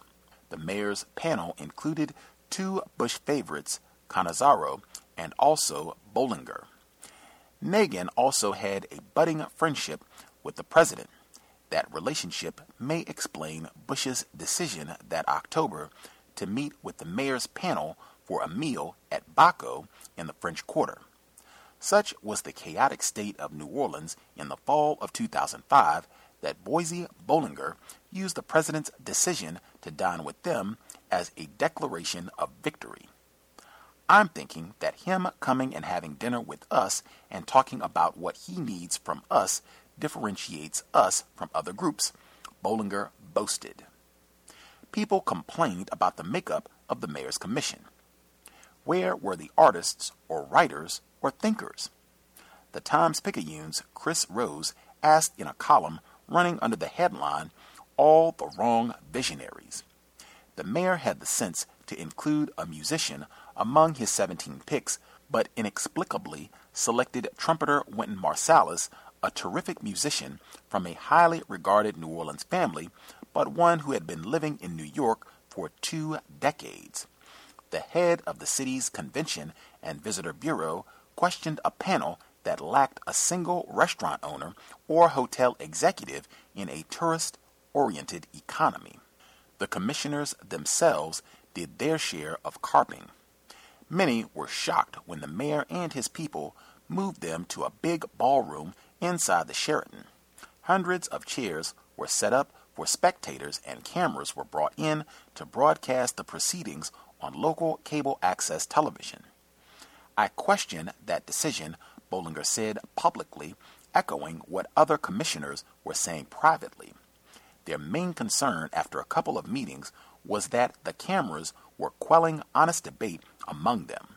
Already, Bollinger was annoyed with Oliver Thomas, whom he described as always worked up about something and up on his high horse, acting like the harmed party. Yet Nagin needed the broadcasts to show the wider world that progress was being made. The cameras remained. The public complained about the commission, but the commission also complained about the public. Its mandate was to have a viable rebuilding plan on the mayor's desk by year's end, but in anxiety-filled New Orleans, the commission served as a proxy for all levels of government. Vexed that no one at FEMA or the Small Business Administration would respond to your requests, frustrated that city officials would still not let you see your home more than a month after Katrina, angry that cleanup crews and other contractors were out-of-towners when New Orleans desperately needed jobs and the business. In a town where residents were desperate for answers, people knew that this group, blessed by the mayor, would be meeting in a Sheraton ballroom every Monday starting at 2 p.m. The first hour or so of every meeting would be devoted to housekeeping chores, and then the public would be invited to share their ideas for rebuilding New Orleans. Yet rare was the citizen taking a turn at the microphone who actually shared a concept related to the job at hand. We were there to develop a plan for the city, not to talk about who would pick up their trash or to open the schools, complained Tulane University's Scott Cohen. The commission would endure 2 or 3 hours of public venting before adjourning until the next week. To get some work done, the commission broke itself into 2 committees. Cohen was put in charge of education, and Entergy's Dan Packer headed economic development. Given all he had to do running a bankrupt utility, Packer went outside the commission to choose Bill Hines, the high-profile lawyer and Nagin confidant, as his co-chair. Jimmy Reese led the committee on infrastructure, which would dictate the schedule for repairing the city's broken systems. Joe Cannizzaro, because he was either brave or foolish, volunteered to chair urban planning. Cannizzaro's committee would decide the fate of New Orleans East, Lakeview, and other low-lying neighborhoods. Cannizzaro also went outside the commission when he named as his co-chair a local architect named Ray Manning, who was black. And with the permission of his fellow commissioners, he sought to enlist the help of the Urban Land Institute, or ULI, a nonprofit research organization funded largely through developers like himself. Cannizzaro, who had served as ULI chairman, had seen firsthand how the organization mobilized teams to help after earthquakes, floods, and other disasters. Mr. Chairman, they have the experience and they have the expertise, Cannizzaro said. They would also bring the more removed perspective of outsiders. In the first half of November, the best and the brightest from around the country would come to the city for what the ULI billed as a summit on dreaming up a smarter, better version of pre-flood New Orleans. The anticipated summit gave the commission a reasonable excuse for putting on hold any discussion of the fate of the city's lowest-lying neighborhoods. Yet rather than wait for the ULI's diagnosis, Oliver Thomas proposed that as a body they commit to rebuilding the entire city, the lower Ninth Ward and New Orleans East included. Every commissioner voted in favor of Thomas's resolution except Cannizzaro, who abstained. I don't want to see people rebuilding on quicksand, Cannizzaro said during debate over the vote. I think it's important that we make sure that all of the people in New Orleans East and the lower Ninth Ward have an opportunity to live in a safe and secure area that is not susceptible to destruction in future disasters. The next morning, he was less diplomatic, eating $25 scrambled eggs in a dining room graced by a chamber music orchestra. Cannizzaro shook his head over Oliver's grandstand. He groused, I thought the whole idea here was that everything would be on the table. Chapter 12. Shrink the Footprint. Nagin was back in his City Hall office. His suits and dress clothes like the rest of his home, had survived Katrina, but for months he continued to dress in his Katrina wear. No matter whom he might be meeting, the president, the governor, Larry King, Nagin wore a short-sleeved polo and dress slacks. The mayor chose not to move home and instead secured an apartment in one of the historic Pontalba buildings on Jackson Square, a pair of matching red brick beauties with wrought iron lace balconies that had been built in the 1840s. A common sight in small-town New Orleans was the mayor and a large bodyguard bouncing between his City Hall office, a meeting at the Sheraton, and his new digs in the French Quarter, just steps from Café du Monde. He always had this glazed look, said one city worker who ran into the mayor regularly. A fragile Ray Nagin was overseeing the city's recovery in the fall of 2005. In early October, the mayor arrived at the Sheraton to address 300 people there for a meeting to help locals get work with the big outside firms descending on New Orleans as part of the cleanup effort. The NAACP, AFL-CIO, and others who had organized the gathering had invited the mayor, hoping he would use his pulpit to convince those outside the city to view the recovery as a vehicle for bringing people home. Instead, the mayor chose that moment to take a swipe at thousands of Latino laborers who had descended on New Orleans after the storm. People whom most locals, black or white, seemed to appreciate for their willingness to do the miserable work of gutting homes and cleaning out ruined, malodorous restaurants in a hot city. "I can see it in your eyes," Nagin began. "You want to know, how do I take advantage of this incredible opportunity? How do I make sure New Orleans is not overrun with Mexican workers?" At a press conference a few days after his Mexican workers' comment, Nagin said, "Now is the time for us to think out of the box," and Sally Foreman flinched. He had been thinking about the gambling industry, he told the assembled reporters, and all those billions they had to invest. Why not create a casino district in the center of the city? He hoped to enlist the governor's support, he said, perhaps unaware that Blanco had campaigned on a moratorium on new casinos. "We're a cash-strapped city," Nagin said. "I know of no other way." The casino proposal seemed to perturb the uptown establishment as much because the mayor had failed to vet his proposal with them as because of the idea itself.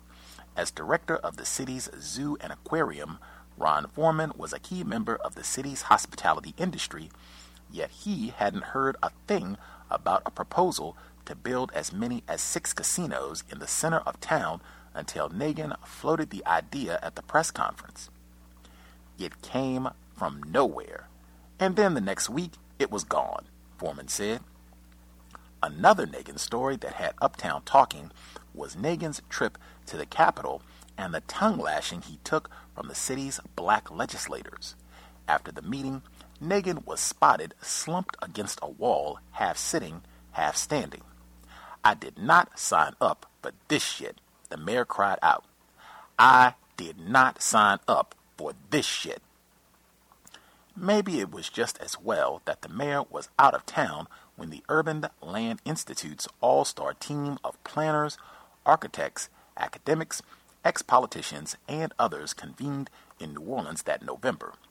Greg Muffert, who prior to taking a job at City Hall had founded a pair of encryption technology startups, had rented a place with his wife in Jamaica. "Why not join us?" Muffert asked Nagin.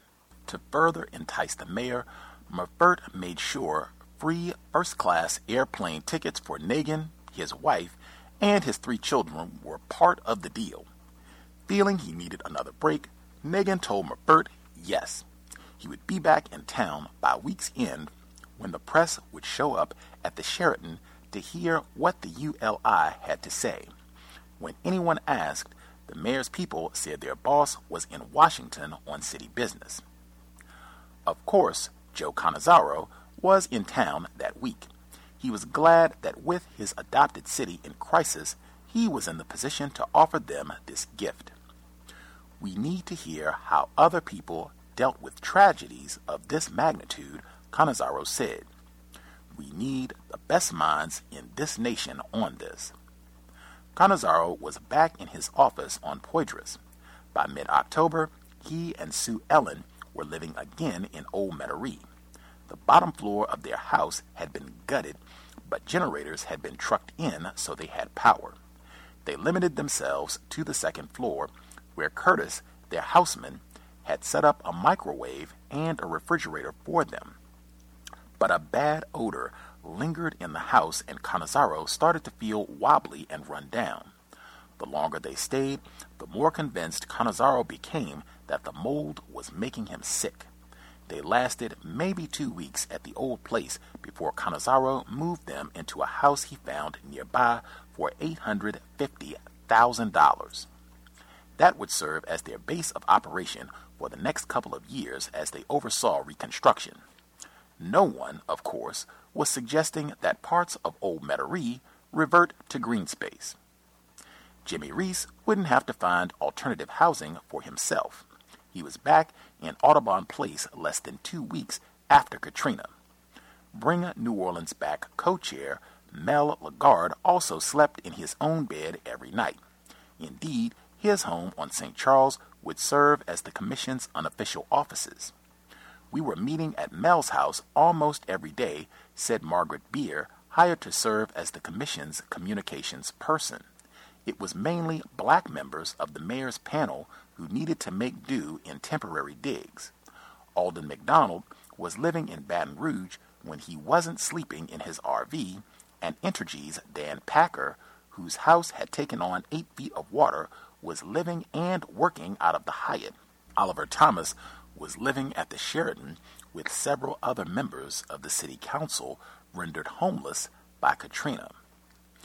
Barbara Major, the panel's other co-chair, had gotten 7 feet of water in the ranch-style home she owned in New Orleans East, using her home even as a temporary base while in town wasn't an option.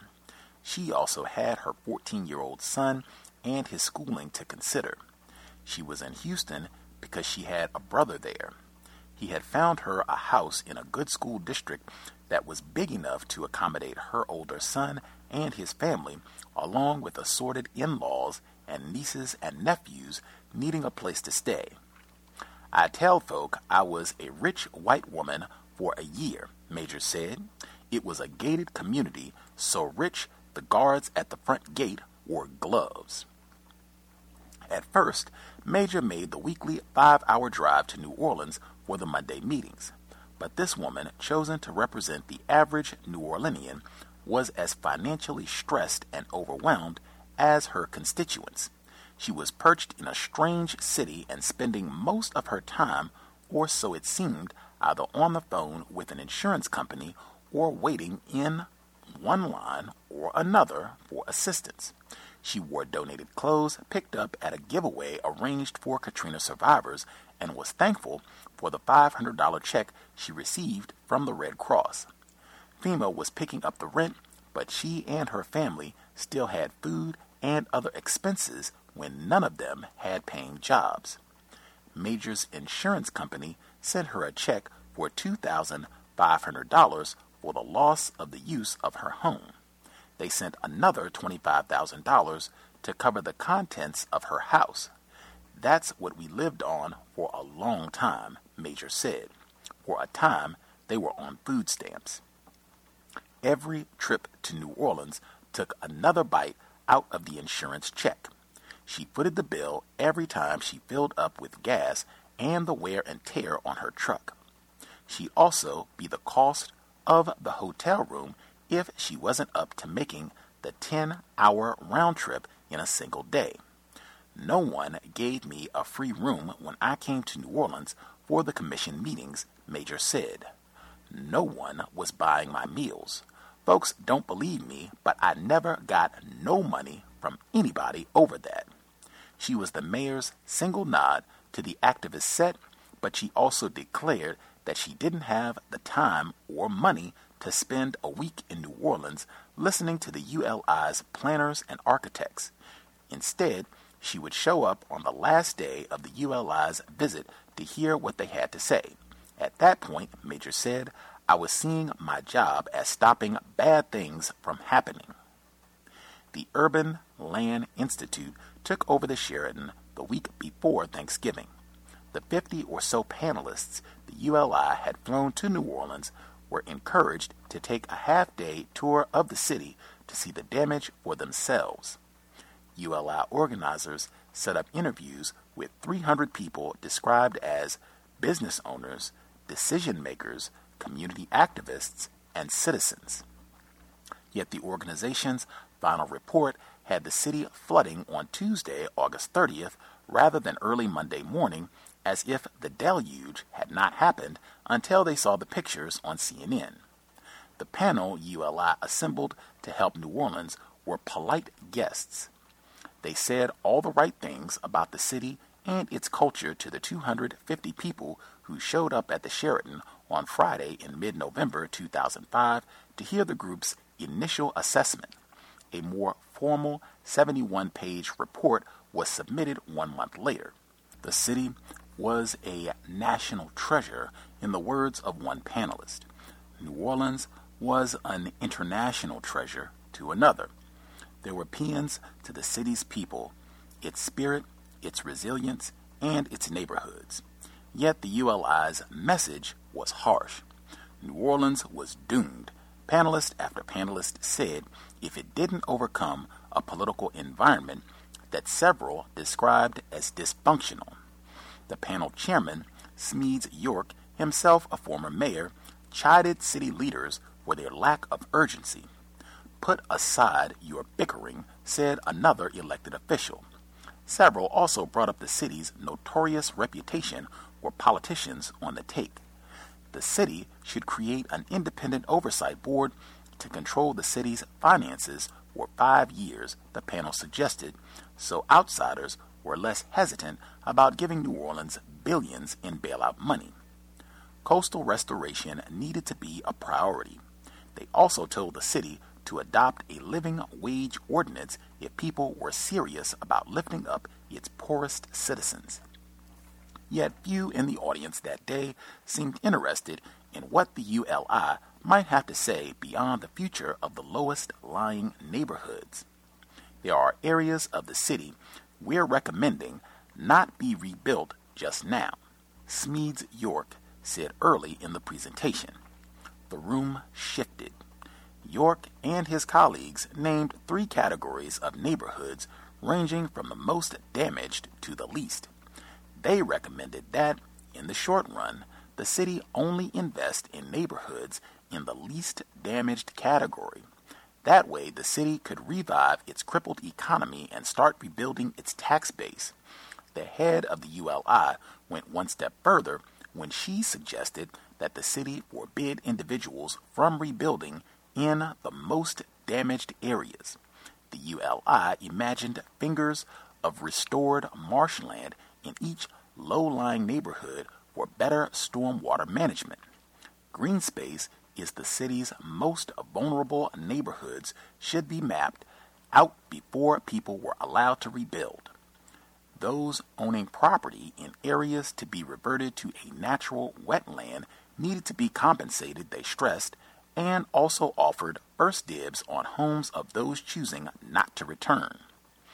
The ULI didn't go so far as to draw up the maps themselves.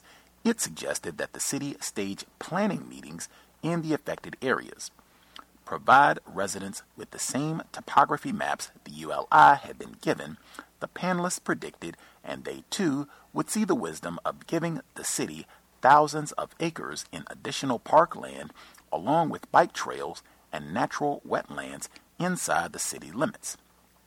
The panelists didn't single out any neighborhoods that would need to shrink, but they didn't have to. An elevation map of New Orleans was flashed on a screen partway through the presentation. Areas that were at least 2 feet below sea level, according to the U.S. Geological Survey, were depicted in red. Veins of red appeared in the lower Ninth Ward and other parts of the city, but the communities of Lakeview, Gentilly, and New Orleans East looked like bloody masses. Joe Cannizzaro smiled after the ULI's presentation. There would be no more dodging of the tough issues after today, he said. This should get us talking frankly about some of the stuff we need to deal with, particularly extremely low-lying areas and areas where we have a low-income black population, Cannizzaro said. But he worried in private. His hope in those first weeks after Katrina was that a shared fate would unite a city split between black and white. But his expert panel had convinced him that was a fantasy. The ULI told us that the number one determinant for how a city recovers is its history, Cannizzaro said. If, in fact, a city was divided and not really working together and not doing well economically, then it would take a whole lot longer to recover than if everyone was pulling together in the same direction. Katrina didn't mean a do-over for a city that had too many problems prior to the storm. Instead, the ULI said history was destiny. The hurricane and the flood that followed would only amplify New Orleans' problems. Potential for mass buyouts, read the front page headline in the next day's Times-Picayune. The city council's two Cynthias, Cynthia Hedge Morrell and Cynthia Willard Lewis, who between them represented New Orleans East, Gentilly, and the Lower Ninth, slammed the ULI's proposal to eliminate our neighborhoods from New Orleans. Exiting the ballroom after the ULI's presentation, Willard Lewis told reporters that she and her neighbors were not going to allow themselves to be shoved into the back of the bus. A few weeks later, the council approved a resolution requiring the city to invest in every part of New Orleans and not stagger its commitments based on damage assessments. Cassandra Wall and her sisters viewed the ULI's recommendations as perversely cruel. Uptown and the Quarter and the Central Business District had survived Katrina largely intact, yet that's where the city should focus its efforts and resources. Terrell Broussard, an attorney with a downtown firm who owned in the East, had volunteered to monitor the mayor's panel for their organization, East New Orleans United and Whole. At the next Monday meeting, Broussard spoke with scorn about the so-called experts. 7 days, he said. 7 days to pass a verdict on a lifetime of work. We deserve better. The reaction was the same in flooded neighborhoods across the city, black or white. The ULI is what really got us religion, said Al Petrie, a member of the board of Lakeview Civic. Petrie and others had been talking regularly by phone, but after the ULI passed its verdict, Freddie Yoder decided they needed to reach out to every connection they had. He invited all the former presidents of Lakeview Civic to a meeting at his offices in Hurahan, right outside New Orleans. That included Martin Landrieu, son of Moon Landrieu, and brother to both a U.S. Senator and Louisiana's Lieutenant Governor. They wanted a war. We'd be ready for one, Yoder said. It would kill the black psyche if New Orleans East isn't rebuilt, Cassandra's sister Petey Wall said at a Baton Rouge Applebee's after one Monday night meeting. Think of what it would mean if the city successfully chased off so many African Americans who had money, its doctors and successful business people and lawyers and such. People would no longer feel they had a chance.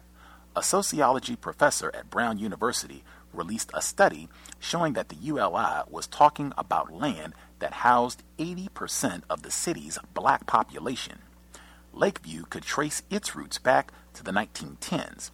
People in every affected community, black or white, rich or poor, spoke about the property rights they were supposed to enjoy as American citizens.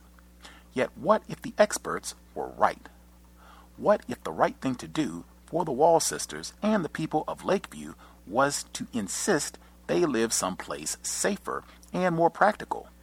The Urban Land Institute had warned against what its experts labeled as the jack-o'-lantern effect, partially occupied blocks that looked like the broken teeth of a carved pumpkin littered with boarded-up homes and empty lots, and also spoke of the importance of geographically right-sizing the city so people weren't spread out.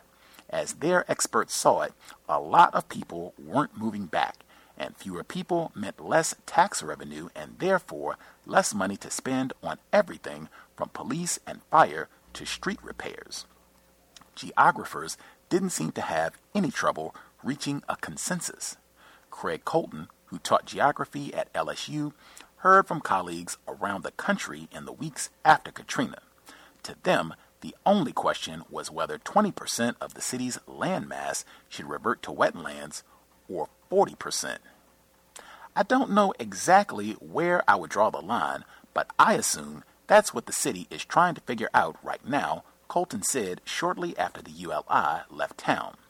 Roughly half the city sat below sea level, Colton said, but that's not to say he would decree half the city out of bounds.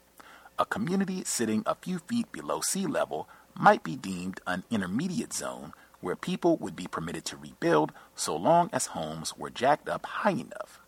The city needs to choose some level below sea level and declare it economically unfeasible to build in areas that are at that elevation or lower, he said.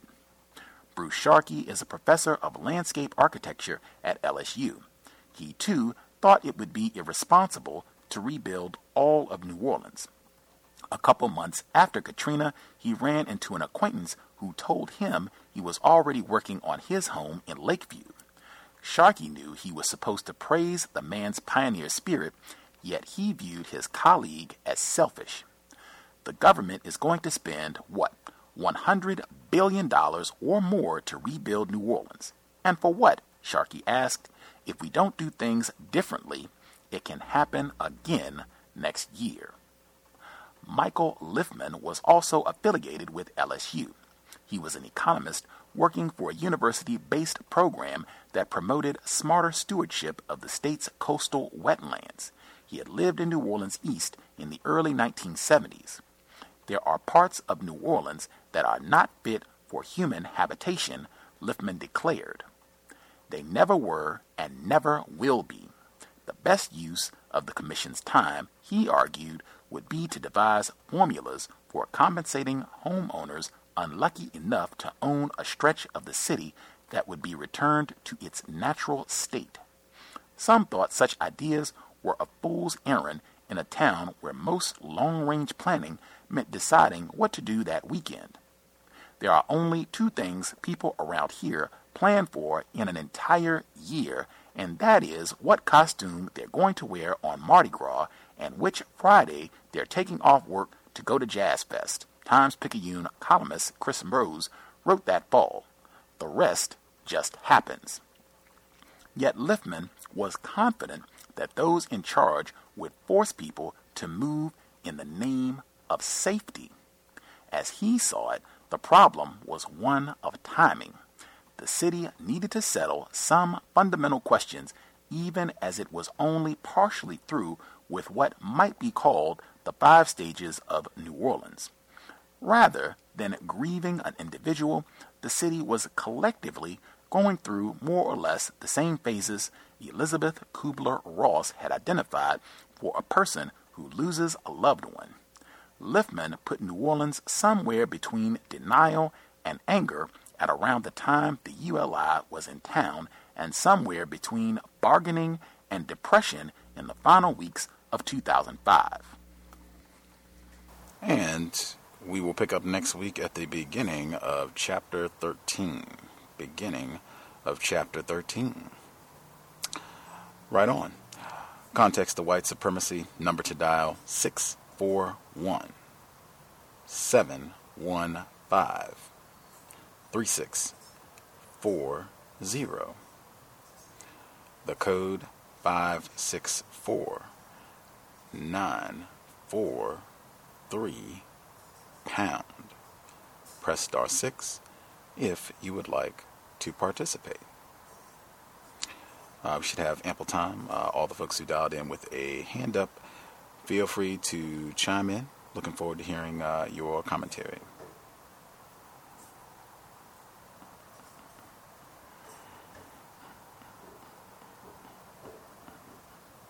Can I be heard, Gus? Yes, ma'am. Okay. Picking up from where I left off on the last part where we were talking about the McDonald's and how he was very frugal. And I must admire this man from coming from his background and deciding that he wants to help the community. And that is what he has done. As he said, he did not use credit ratings as most white institutions would do. He just go from gut feeling as well as the narrative that the people have to say in regards to getting these loans. So and that is a long way. That's how we used to conduct business as a people amongst each other before we allow this European idea of how this cutthroat way of capitalism to take control of ourselves. So I'm glad that he still had that kind of old-fashioned touch that he was still applying in his business dealings. Now, this with Ray Nagin and the comment that he made about outsiders, Mexicans to come in and do the work, and then he caught a lot of flack for saying that. And that is exactly what happened. A lot of the people, a lot of the New Orleans residents who moved downwards to Baton Rouge, La Place, Mandeville, and those outlying areas within which to commute back and forth to take care of their property, they weren't given access to these contracts, these cleanup contracts that came in.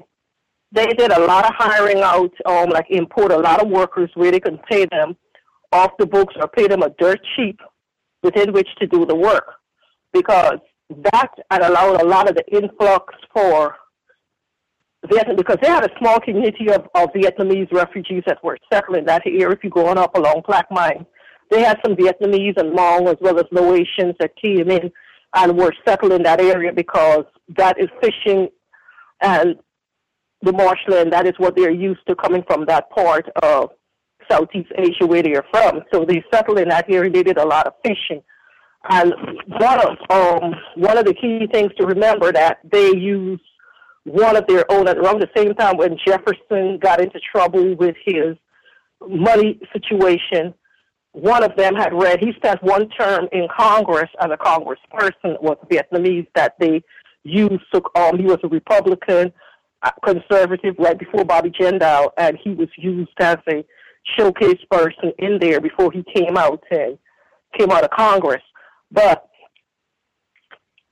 as I said once again, a lot of the contractors, you have these Roma people, the ones that they could commonly refer to them as gypsies, and the Hispanics, a lot of them, they came in and they gave them a lot of the work and they shut out the black people. Another thing is the green spaces, because white people are good for their double speech and saying, okay, well, we want to return the area that happened back to its natural habitat. We don't want to rebuild here. We're going to conserve it. This is along the same line as what's commonly referred to as Agenda 21. And a lot of y'all should look that up, Google it, look it up, Agenda 21. Because you saw they did the same thing in South Carolina where they came in and they took over a lot of these indigenous black people area, saying they want to reserve it for the owl and the birds and whatever, and the black people have to move out here because we're going to return it back to nature. But this is their way to confiscate your property and saying, okay, that this is what we're going to return it to the natural habitat. And in the meantime, where you could work and walk where you live type scenario, but it's not for black people to live in that area. It's a way of they to reclaim it in a way and then push you out of the city, gentrified it, put it the sidewalks, the streets and everything, so that the white people would have access to it. They're not doing this to benefit black people. That is why they were totally discouraging black people from coming back, sleeping overnight in your property while you do the repair work, or prevent looters and from coming in and stealing out stuff that you're putting into your house as you are fixing it. People coming in and was, ripping off people because they see what you're doing during the day, and the minute you're gone, they come in there, steal out your toilet, your air conditioning, heating, All of these things was going on back there. And then was try and then sell it to you later on and say, okay, well, we have this stuff. You could get it for cheap. But that is part of the what was going on there. The next thing is with Ray Nagin and this trip that he took with his family to Jamaica, and that's another nail that was knocked into his coffin with him, which was used later on in trapping him and getting him convicted. Because here's all of this stuff going on, and this man offered him and his entire family a trip to Jamaica, and he decided to go ahead and he took it and he went off. So this is once again is showing poor leadership on his part, that he fell for the bait and he went off with these people, these same white people who were going to turn on him later on. And someone, I believe it was Karma, had mentioned about a lot of the people who moved off and went to Atlanta, and they thought that, okay, they had it better there, even though they came in from a predominant home ownership in New Orleans to go up to Atlanta and end up renting and going into all of that. That is the thing that has been sold to black people. Oh, you could make it in Atlanta. It's the so-called black Mecca. You have all of these celebrities. Sure off topic now. No, I don't mean to go, but I'm just saying that is what was sold to a lot of them that came there, and they decided to stay there instead of coming back and reclaiming their property, because they were sold this thing, because a lot of it has to do with a lot of the churches that a lot of people were affiliated with down there. For one thing, Bishop Paul S. Morton, he moved his congregation headquarters from New Orleans and he moved it to Atlanta. So a lot of people who were affiliated with him, they end up following him and they end up moving to Atlanta, and they decided not to come back to New Orleans. So that is what kind of created that shift where a lot of people decided to go up that way and stay there and not come back. I'll pause there and let others get in. Everybody else who had a hand up, line should be open. Feel free. Well, that was 404. Yes. But anyway, to piggyback on that, yes, that is exactly what goes on when they do the conservation. I mean, I didn't even realize they were doing that in New Orleans, but that is a practice that is going on everywhere. It's why you keep hearing about people in Africa who can't get to water, because that area where they live is under conservation. So they can't avail themselves of any of their resources.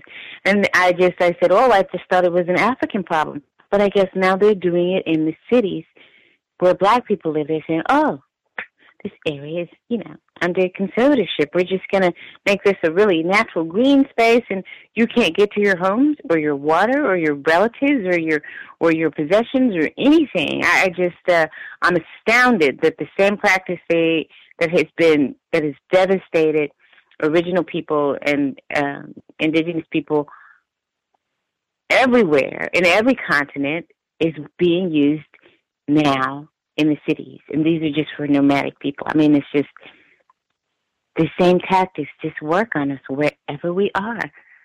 And I'm just astounded by that. I hadn't thought about that.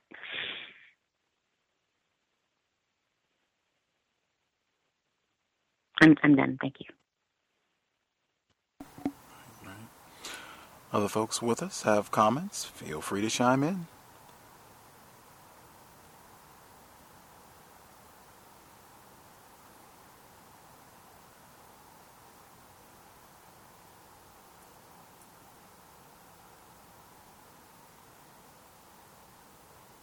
The other folks who had hands up, you all had no comments on the second portion of the book?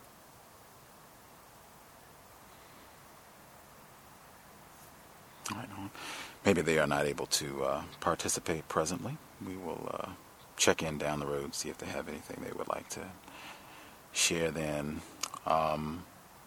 Just from the first audio segment, I too thought it was really important. I think I had mentioned that on the program yesterday, that a lot of the things that happened, and I think we're going to get more detail as the book goes on, a lot of those things were already in place. I think we got through this first audio segment about the public schools, that Governor Blanco that was already a project that she had been working on, and setting up the recovery school district, that was something that was in place before Katrina. And as I think I said on the program yesterday, this just allowed white people to accelerate a lot of things that they wanted to do anyway, that, in most instances, in my opinion, did not work out well for black people, things that just hammered black citizens of New Orleans in a variety of ways. But that will be continuing as we move along.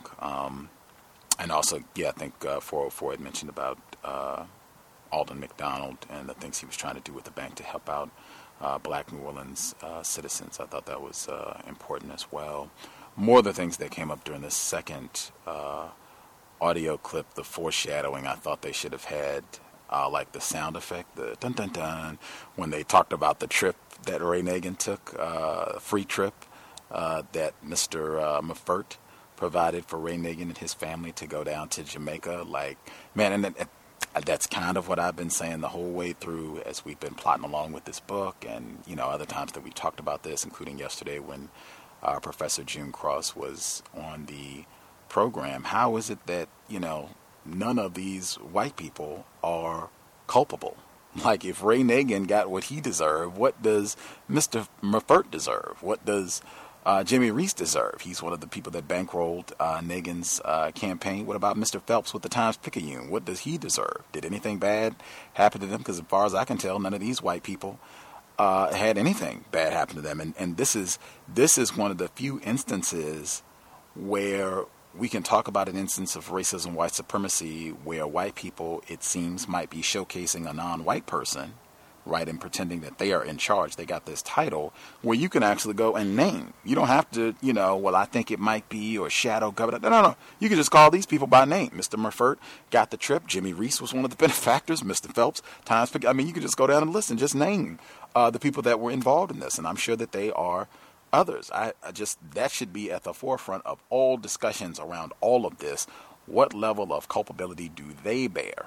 And everything that played out, even I think they have some of the passages, I'll read them as I pick out some of the things that I highlight right on time, where they talked about it kind of at the beginning of the second audio clip. Some of these white benefactors, says the casino proposal seemed to perturb the uptown establishment as much because the mayor had failed to vet his proposal with them as of the idea itself. As director of the city's zoo and aquarium, Ron Foreman was a key member of the city's hospitality industry, yet he hadn't heard a thing about a proposal to build as many as 6 casinos in the center of town until Nagin floated the idea at the press conference. That sort of thing right there. And that's what I said about everything. We talked about the evacuation order, the mandatory evacuation of New Orleans for Katrina, and people fussing at Ray Nagin and saying that he should have done it sooner. If there is indeed a system of white supremacy, then you as a non-white person are not in charge. Therefore, you have to answer to white people. It's Mr. Foreman and his wife, Sally Foreman. She's on Mr. Nagin's staff. But Ron Foreman, he said, wait a minute. This nigger did not clear this with us before going out and talking. What is going on here? Have you forgotten your place? That's exactly the way that it reads to me. And that's what I'm saying. He has to get this stuff cleared. And these white people that are really in charge, they should be the ones that get any blame for anything that even Mayor Nagin being in this spot to begin with. Let's see. Yeah, we already got the trips to Jamaica, the foreshadowing there. Something else I missed out. Yeah, I thought that was important too, because I have heard other black people, that even comes up in Spike Lee's second documentary, If God Is Willing and the Creek Don't Rise, about the white people bringing in, even some of the black people that I have heard present, they said it just that way. White people brought in these non-white people to do this work, quote-unquote Latinos, to do this work, and black people were totally barred from getting any of these type of reconstruction jobs and participating in rebuilding the city. They talked about that, and even some of the black people that I heard, they were very specific in saying, I don't have any beef with the Latinos. The problem is white people. Like, they put it squarely the way the people that are most to blame for this problem being here in the first place. I thought with Canizaro, I brought this point up during after the first audio segment about Joe Cannizzaro and how I thought Rivlin is presenting different white people as though, hey, these are good white people. They are not racist. Look at what they're trying to do. I said that about Cannizzaro, even though he said before about him having Curtis, his black, waiter, the help that stayed his house during the storm and is calling him as the water is rising, threatening his life. He's calling to give him updates as they're chilling at their little, palace where they went to hang out during the flooding and all. But the portion where he says Cannizzaro also went outside the commission when he named as his co-chair a local architect named Ray Manning who was black. So, of course, he can't be racist. I feel like there's a lot of that sort of thing. And, I mean, it's easy. We just talked about this with Ray Nagin. It's easy to put a black person up and say, oh, okay, you're going to be the co-chair of this commission. You're going to be the mayor of this town. You're going to be the president of the United States and pretend that you are in charge when white people know that that is not the case. It's very easy. And in this case, I think sometimes they do it so that they can say, see, I'm not racist. I voted for Obama. See, I'm not racist. I named Mr. Ray Manning, black architect. I named him as a co-chair. Also, let's see, he mentions Katrina time in one of the footnotes. That is important. We talked about the prison situation before in some of our previous programs. I will get in one more before I get to some of the other folks that dialed in. Let's see. Mr. Cannizzaro. The whole green space issue, that is even more interesting now because 10 years after all of that, if you look at a lot of the reports now, particularly scientists, geologists who are studying New Orleans and the rising sea levels, there's, at least it seems to me, a growing number of scientists are saying that they think it's pretty much a done deal, that New Orleans is not going to be there in 300 years, maybe sooner than that, but definitely 300 years. They think all of this is gone. It's apparently still sinking the city, so more portions of the city are below sea level. I cannot imagine them coming to reevaluate and reassess and say, well, oh my, since a dramatic portion of the city is sinking more, so now a greater portion of the city is below sea level, that, now we have to have more green spaces and you all aren't going to be able to build, or you have to make these repairs to your house immediately if you want any sort of insurance or what have you for you. I couldn't imagine them doing such a thing. It's just, again, it's just going to be strategically something that is going to attack black people, and I mean there were so many levels of that. We'll get to more of that as we proceed with the book. I will stop there. Yeah, I will stop there. I did think it was important as well when they gave out this list from the ULI about also their suggestion that they not only have these quote-unquote green spaces, but also forbid people from rebuilding in the most damaged areas. That was the point. I think when they gave that language, that their recommendation was that people that they invest in terms of rebuilding. They invest first in the areas that had the least amount of damage, and then that they forbid people from rebuilding in areas that had the most damage.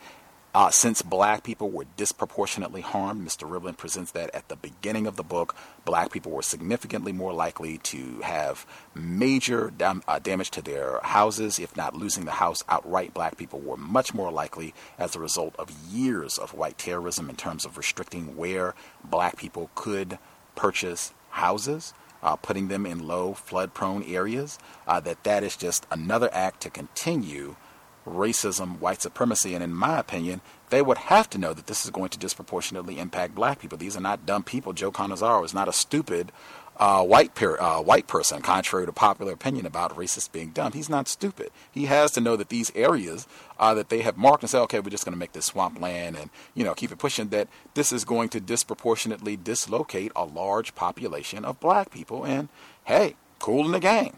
I will stop there. The other folks that dialed in that had a hand up, did you all have comments you wanted to make sure you got in?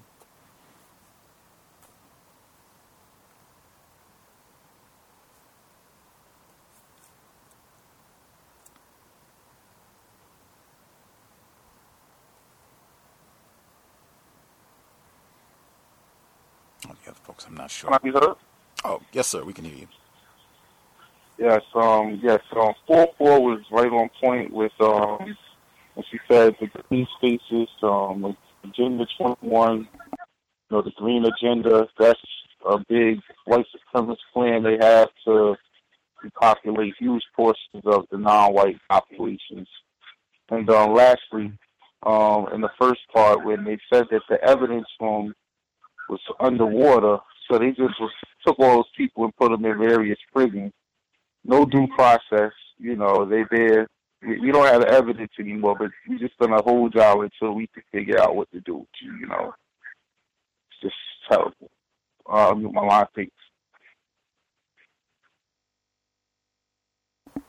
KATRINA time, as they called it. That was the term. He includes a footnote about that, but there's a lot of research on that. People that ended up being in prison who weren't even ever convicted of anything, and they ended up being in prison for almost half a year, 8 months in some cases. Folks going to Angola, the infamous state prison in Louisiana. Just horror. I think they even sent some female inmates to Angola. It's a male prison in Louisiana, but they even sent some females there. I mean, it was just horrendous all the way around. We did the program before. I talked all about that. One other quick line, Connor Zarwood says that he hoped in the first weeks after Katrina, his hope was that a shared fate would unite a city split between black and white, but his expert panel had convinced him that was a fantasy. ULI told us the number one determinant for how a city recovers is its history. And again, Joe Cannizzaro is not a stupid, white person. Nothing about, what they have shared in this book suggests to me that this is a dumb white person.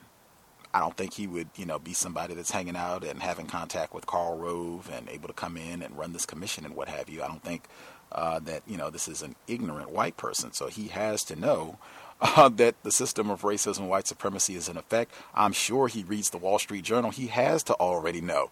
They've already said months in advance, days, literally, after the storm. Jimmy Reese and company, forget these black people. Good riddance to the trash. We are moving forward and, this place is going to look, they've already said that. So, I mean, it's no way you can say truthfully, oh man, I hope, Jimmy Reese and all of us, we can come together. And I mean, that is just, that's not even believable.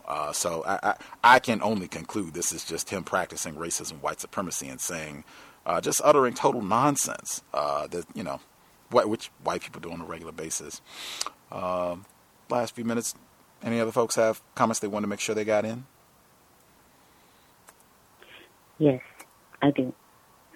I'd like people to keep in mind that I do think that people of European descent seem to have a uniquely high black mentality, and that goes completely with their sincere desire to build in and build up. That is a hive. That's how you make a hive. You do layer on top of layer on top of layer, and you bring it in. That is a hive. Europeans it's just how they roll. I mean, they just love that hive mentality. And let me see, the other thing is, that's right. I can't remember what it was. Anyway, but I don't know. I think the hive mentality is still important. Can I be heard? Yes, ma'am. One other thing to add on, I believe it was Thomas from New York had mentioned about Mr. McDonald and his banking system. He didn't have it backed up. In the first reading, Mr. McDonald did back up his system. Matter of fact, he triple backed it up.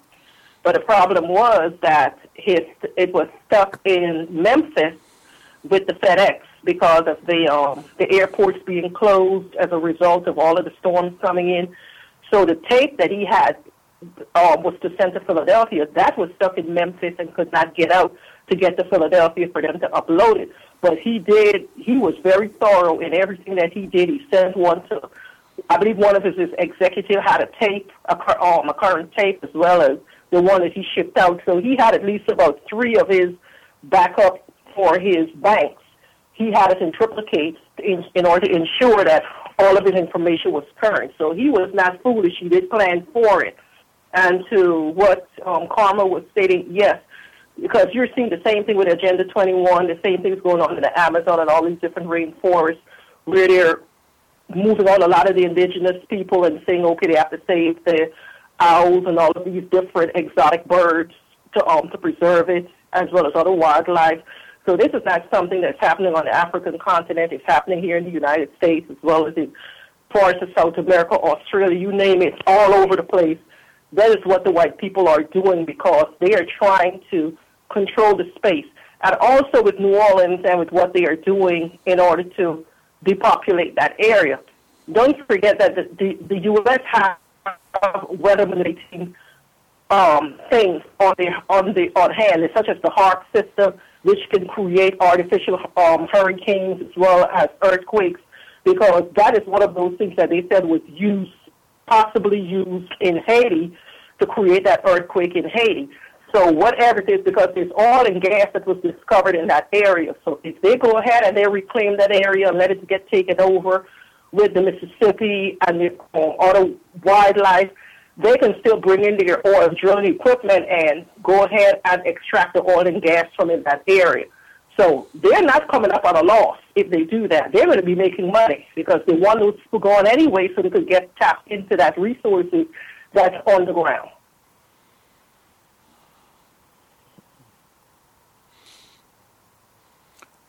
May I ask a question? Was the French Quarter originally owned by non-white people? I'm not sure. No, man. Yeah, I'm not sure. Oh, okay. Yes, it was. The majority of the French Quarter, Congo Square, which is why they call it Congo Square in reference to part of Central Africa, that's where a lot of the indigenous so-called blacks, the free blacks, they used to be in that area. That's their area because it's right down from each other. Café du Monde is right down from Congo Square and the French Quarter. So that used to be, blacks used to live in that area before the white people decided to, of course, do the shuffle as they normally do when they see something there and they want it. They go ahead and come up with schemes to get you gone so they could take it over. Thank you.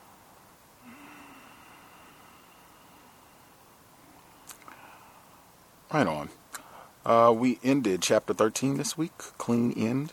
So we'll pick up on chapter 14 for next week. Same time, 8 p.m. Eastern, 5 p.m. Pacific. We should be here Saturday, tomorrow. Compensatory call-in, 9 p.m. Eastern, 6 p.m. Pacific. Dr. Francis Cress-Welsing should be here on Sunday. Will be an hour earlier than the normal program time, which is 7 Eastern, 4 p.m. Pacific. This Sunday, Dr. Welsing will be here. Pam should be here this coming Wednesday. And we should have a white male on the program this coming Thursday. So should be active moving forward into autumn. Just stay tuned. We'll be on every day for a while, so you can just keep it locked in. Hopefully we'll have constructive information. If you get confused, can't find something, have a suggestion, feel free, drop an email, and we will try to help as best we can. On Twitter, @UntilJustice, @UntilJustice. Thanks again for the folks who tuned in. Hope you got something constructive studying all this, and we'll be moving forward with the book next week. Should be closing in on the halfway point. Thank you. We'll see everybody in about 24 hours. Remain codified. Buckle up if you're going to be in the vehicle. Do everything we can to minimize contact with enforcement officers. Sobriety would be best under conditions of white terrorism. You definitely don't want to be under the influence behind the wheel. You don't want to be in the presence of intoxicated white folks. Don't even really want to be around that many intoxicated non-white people. Just creates a lot of unnecessary chaos frequently, and we already have ample amounts of that because of white folks. That's it. Creator, we ask that you help us remain patient with other black people, victims of white supremacy. We ask that you help us remain patient with ourselves. Remind us to demonstrate the highest levels of black self-respect at all times, in all places, each and every time we are in contact with another black person. It has been time. Replace white supremacy with justice immediately. Cows signing out. Nigga, you so brainwashed. I'm a victim, brother. Problem. You're a victim. Man, I'm a victim of 400 years of conditioning. Shut up. The man has programmed my conditioning. Even my conditioning has been conditioned. Hello, it is Ryan, and I was on a flight the other day playing one of my favorite social spin slot games on ChumbaCasino.com. I looked over at the person sitting next to me, and you know what they were doing? They were also playing Chumba Casino. Coincidence? I think not. Everybody's loving having fun with it. Chumba Casino is home to hundreds of casino-style games that you can play for free anytime, anywhere, even at 30,000 feet. So sign up now at ChumbaCasino.com to claim your free welcome bonus. That's ChumbaCasino.com and live the Chumba life. No purchase necessary. VGW. Void where prohibited by law. See terms and conditions. 18+.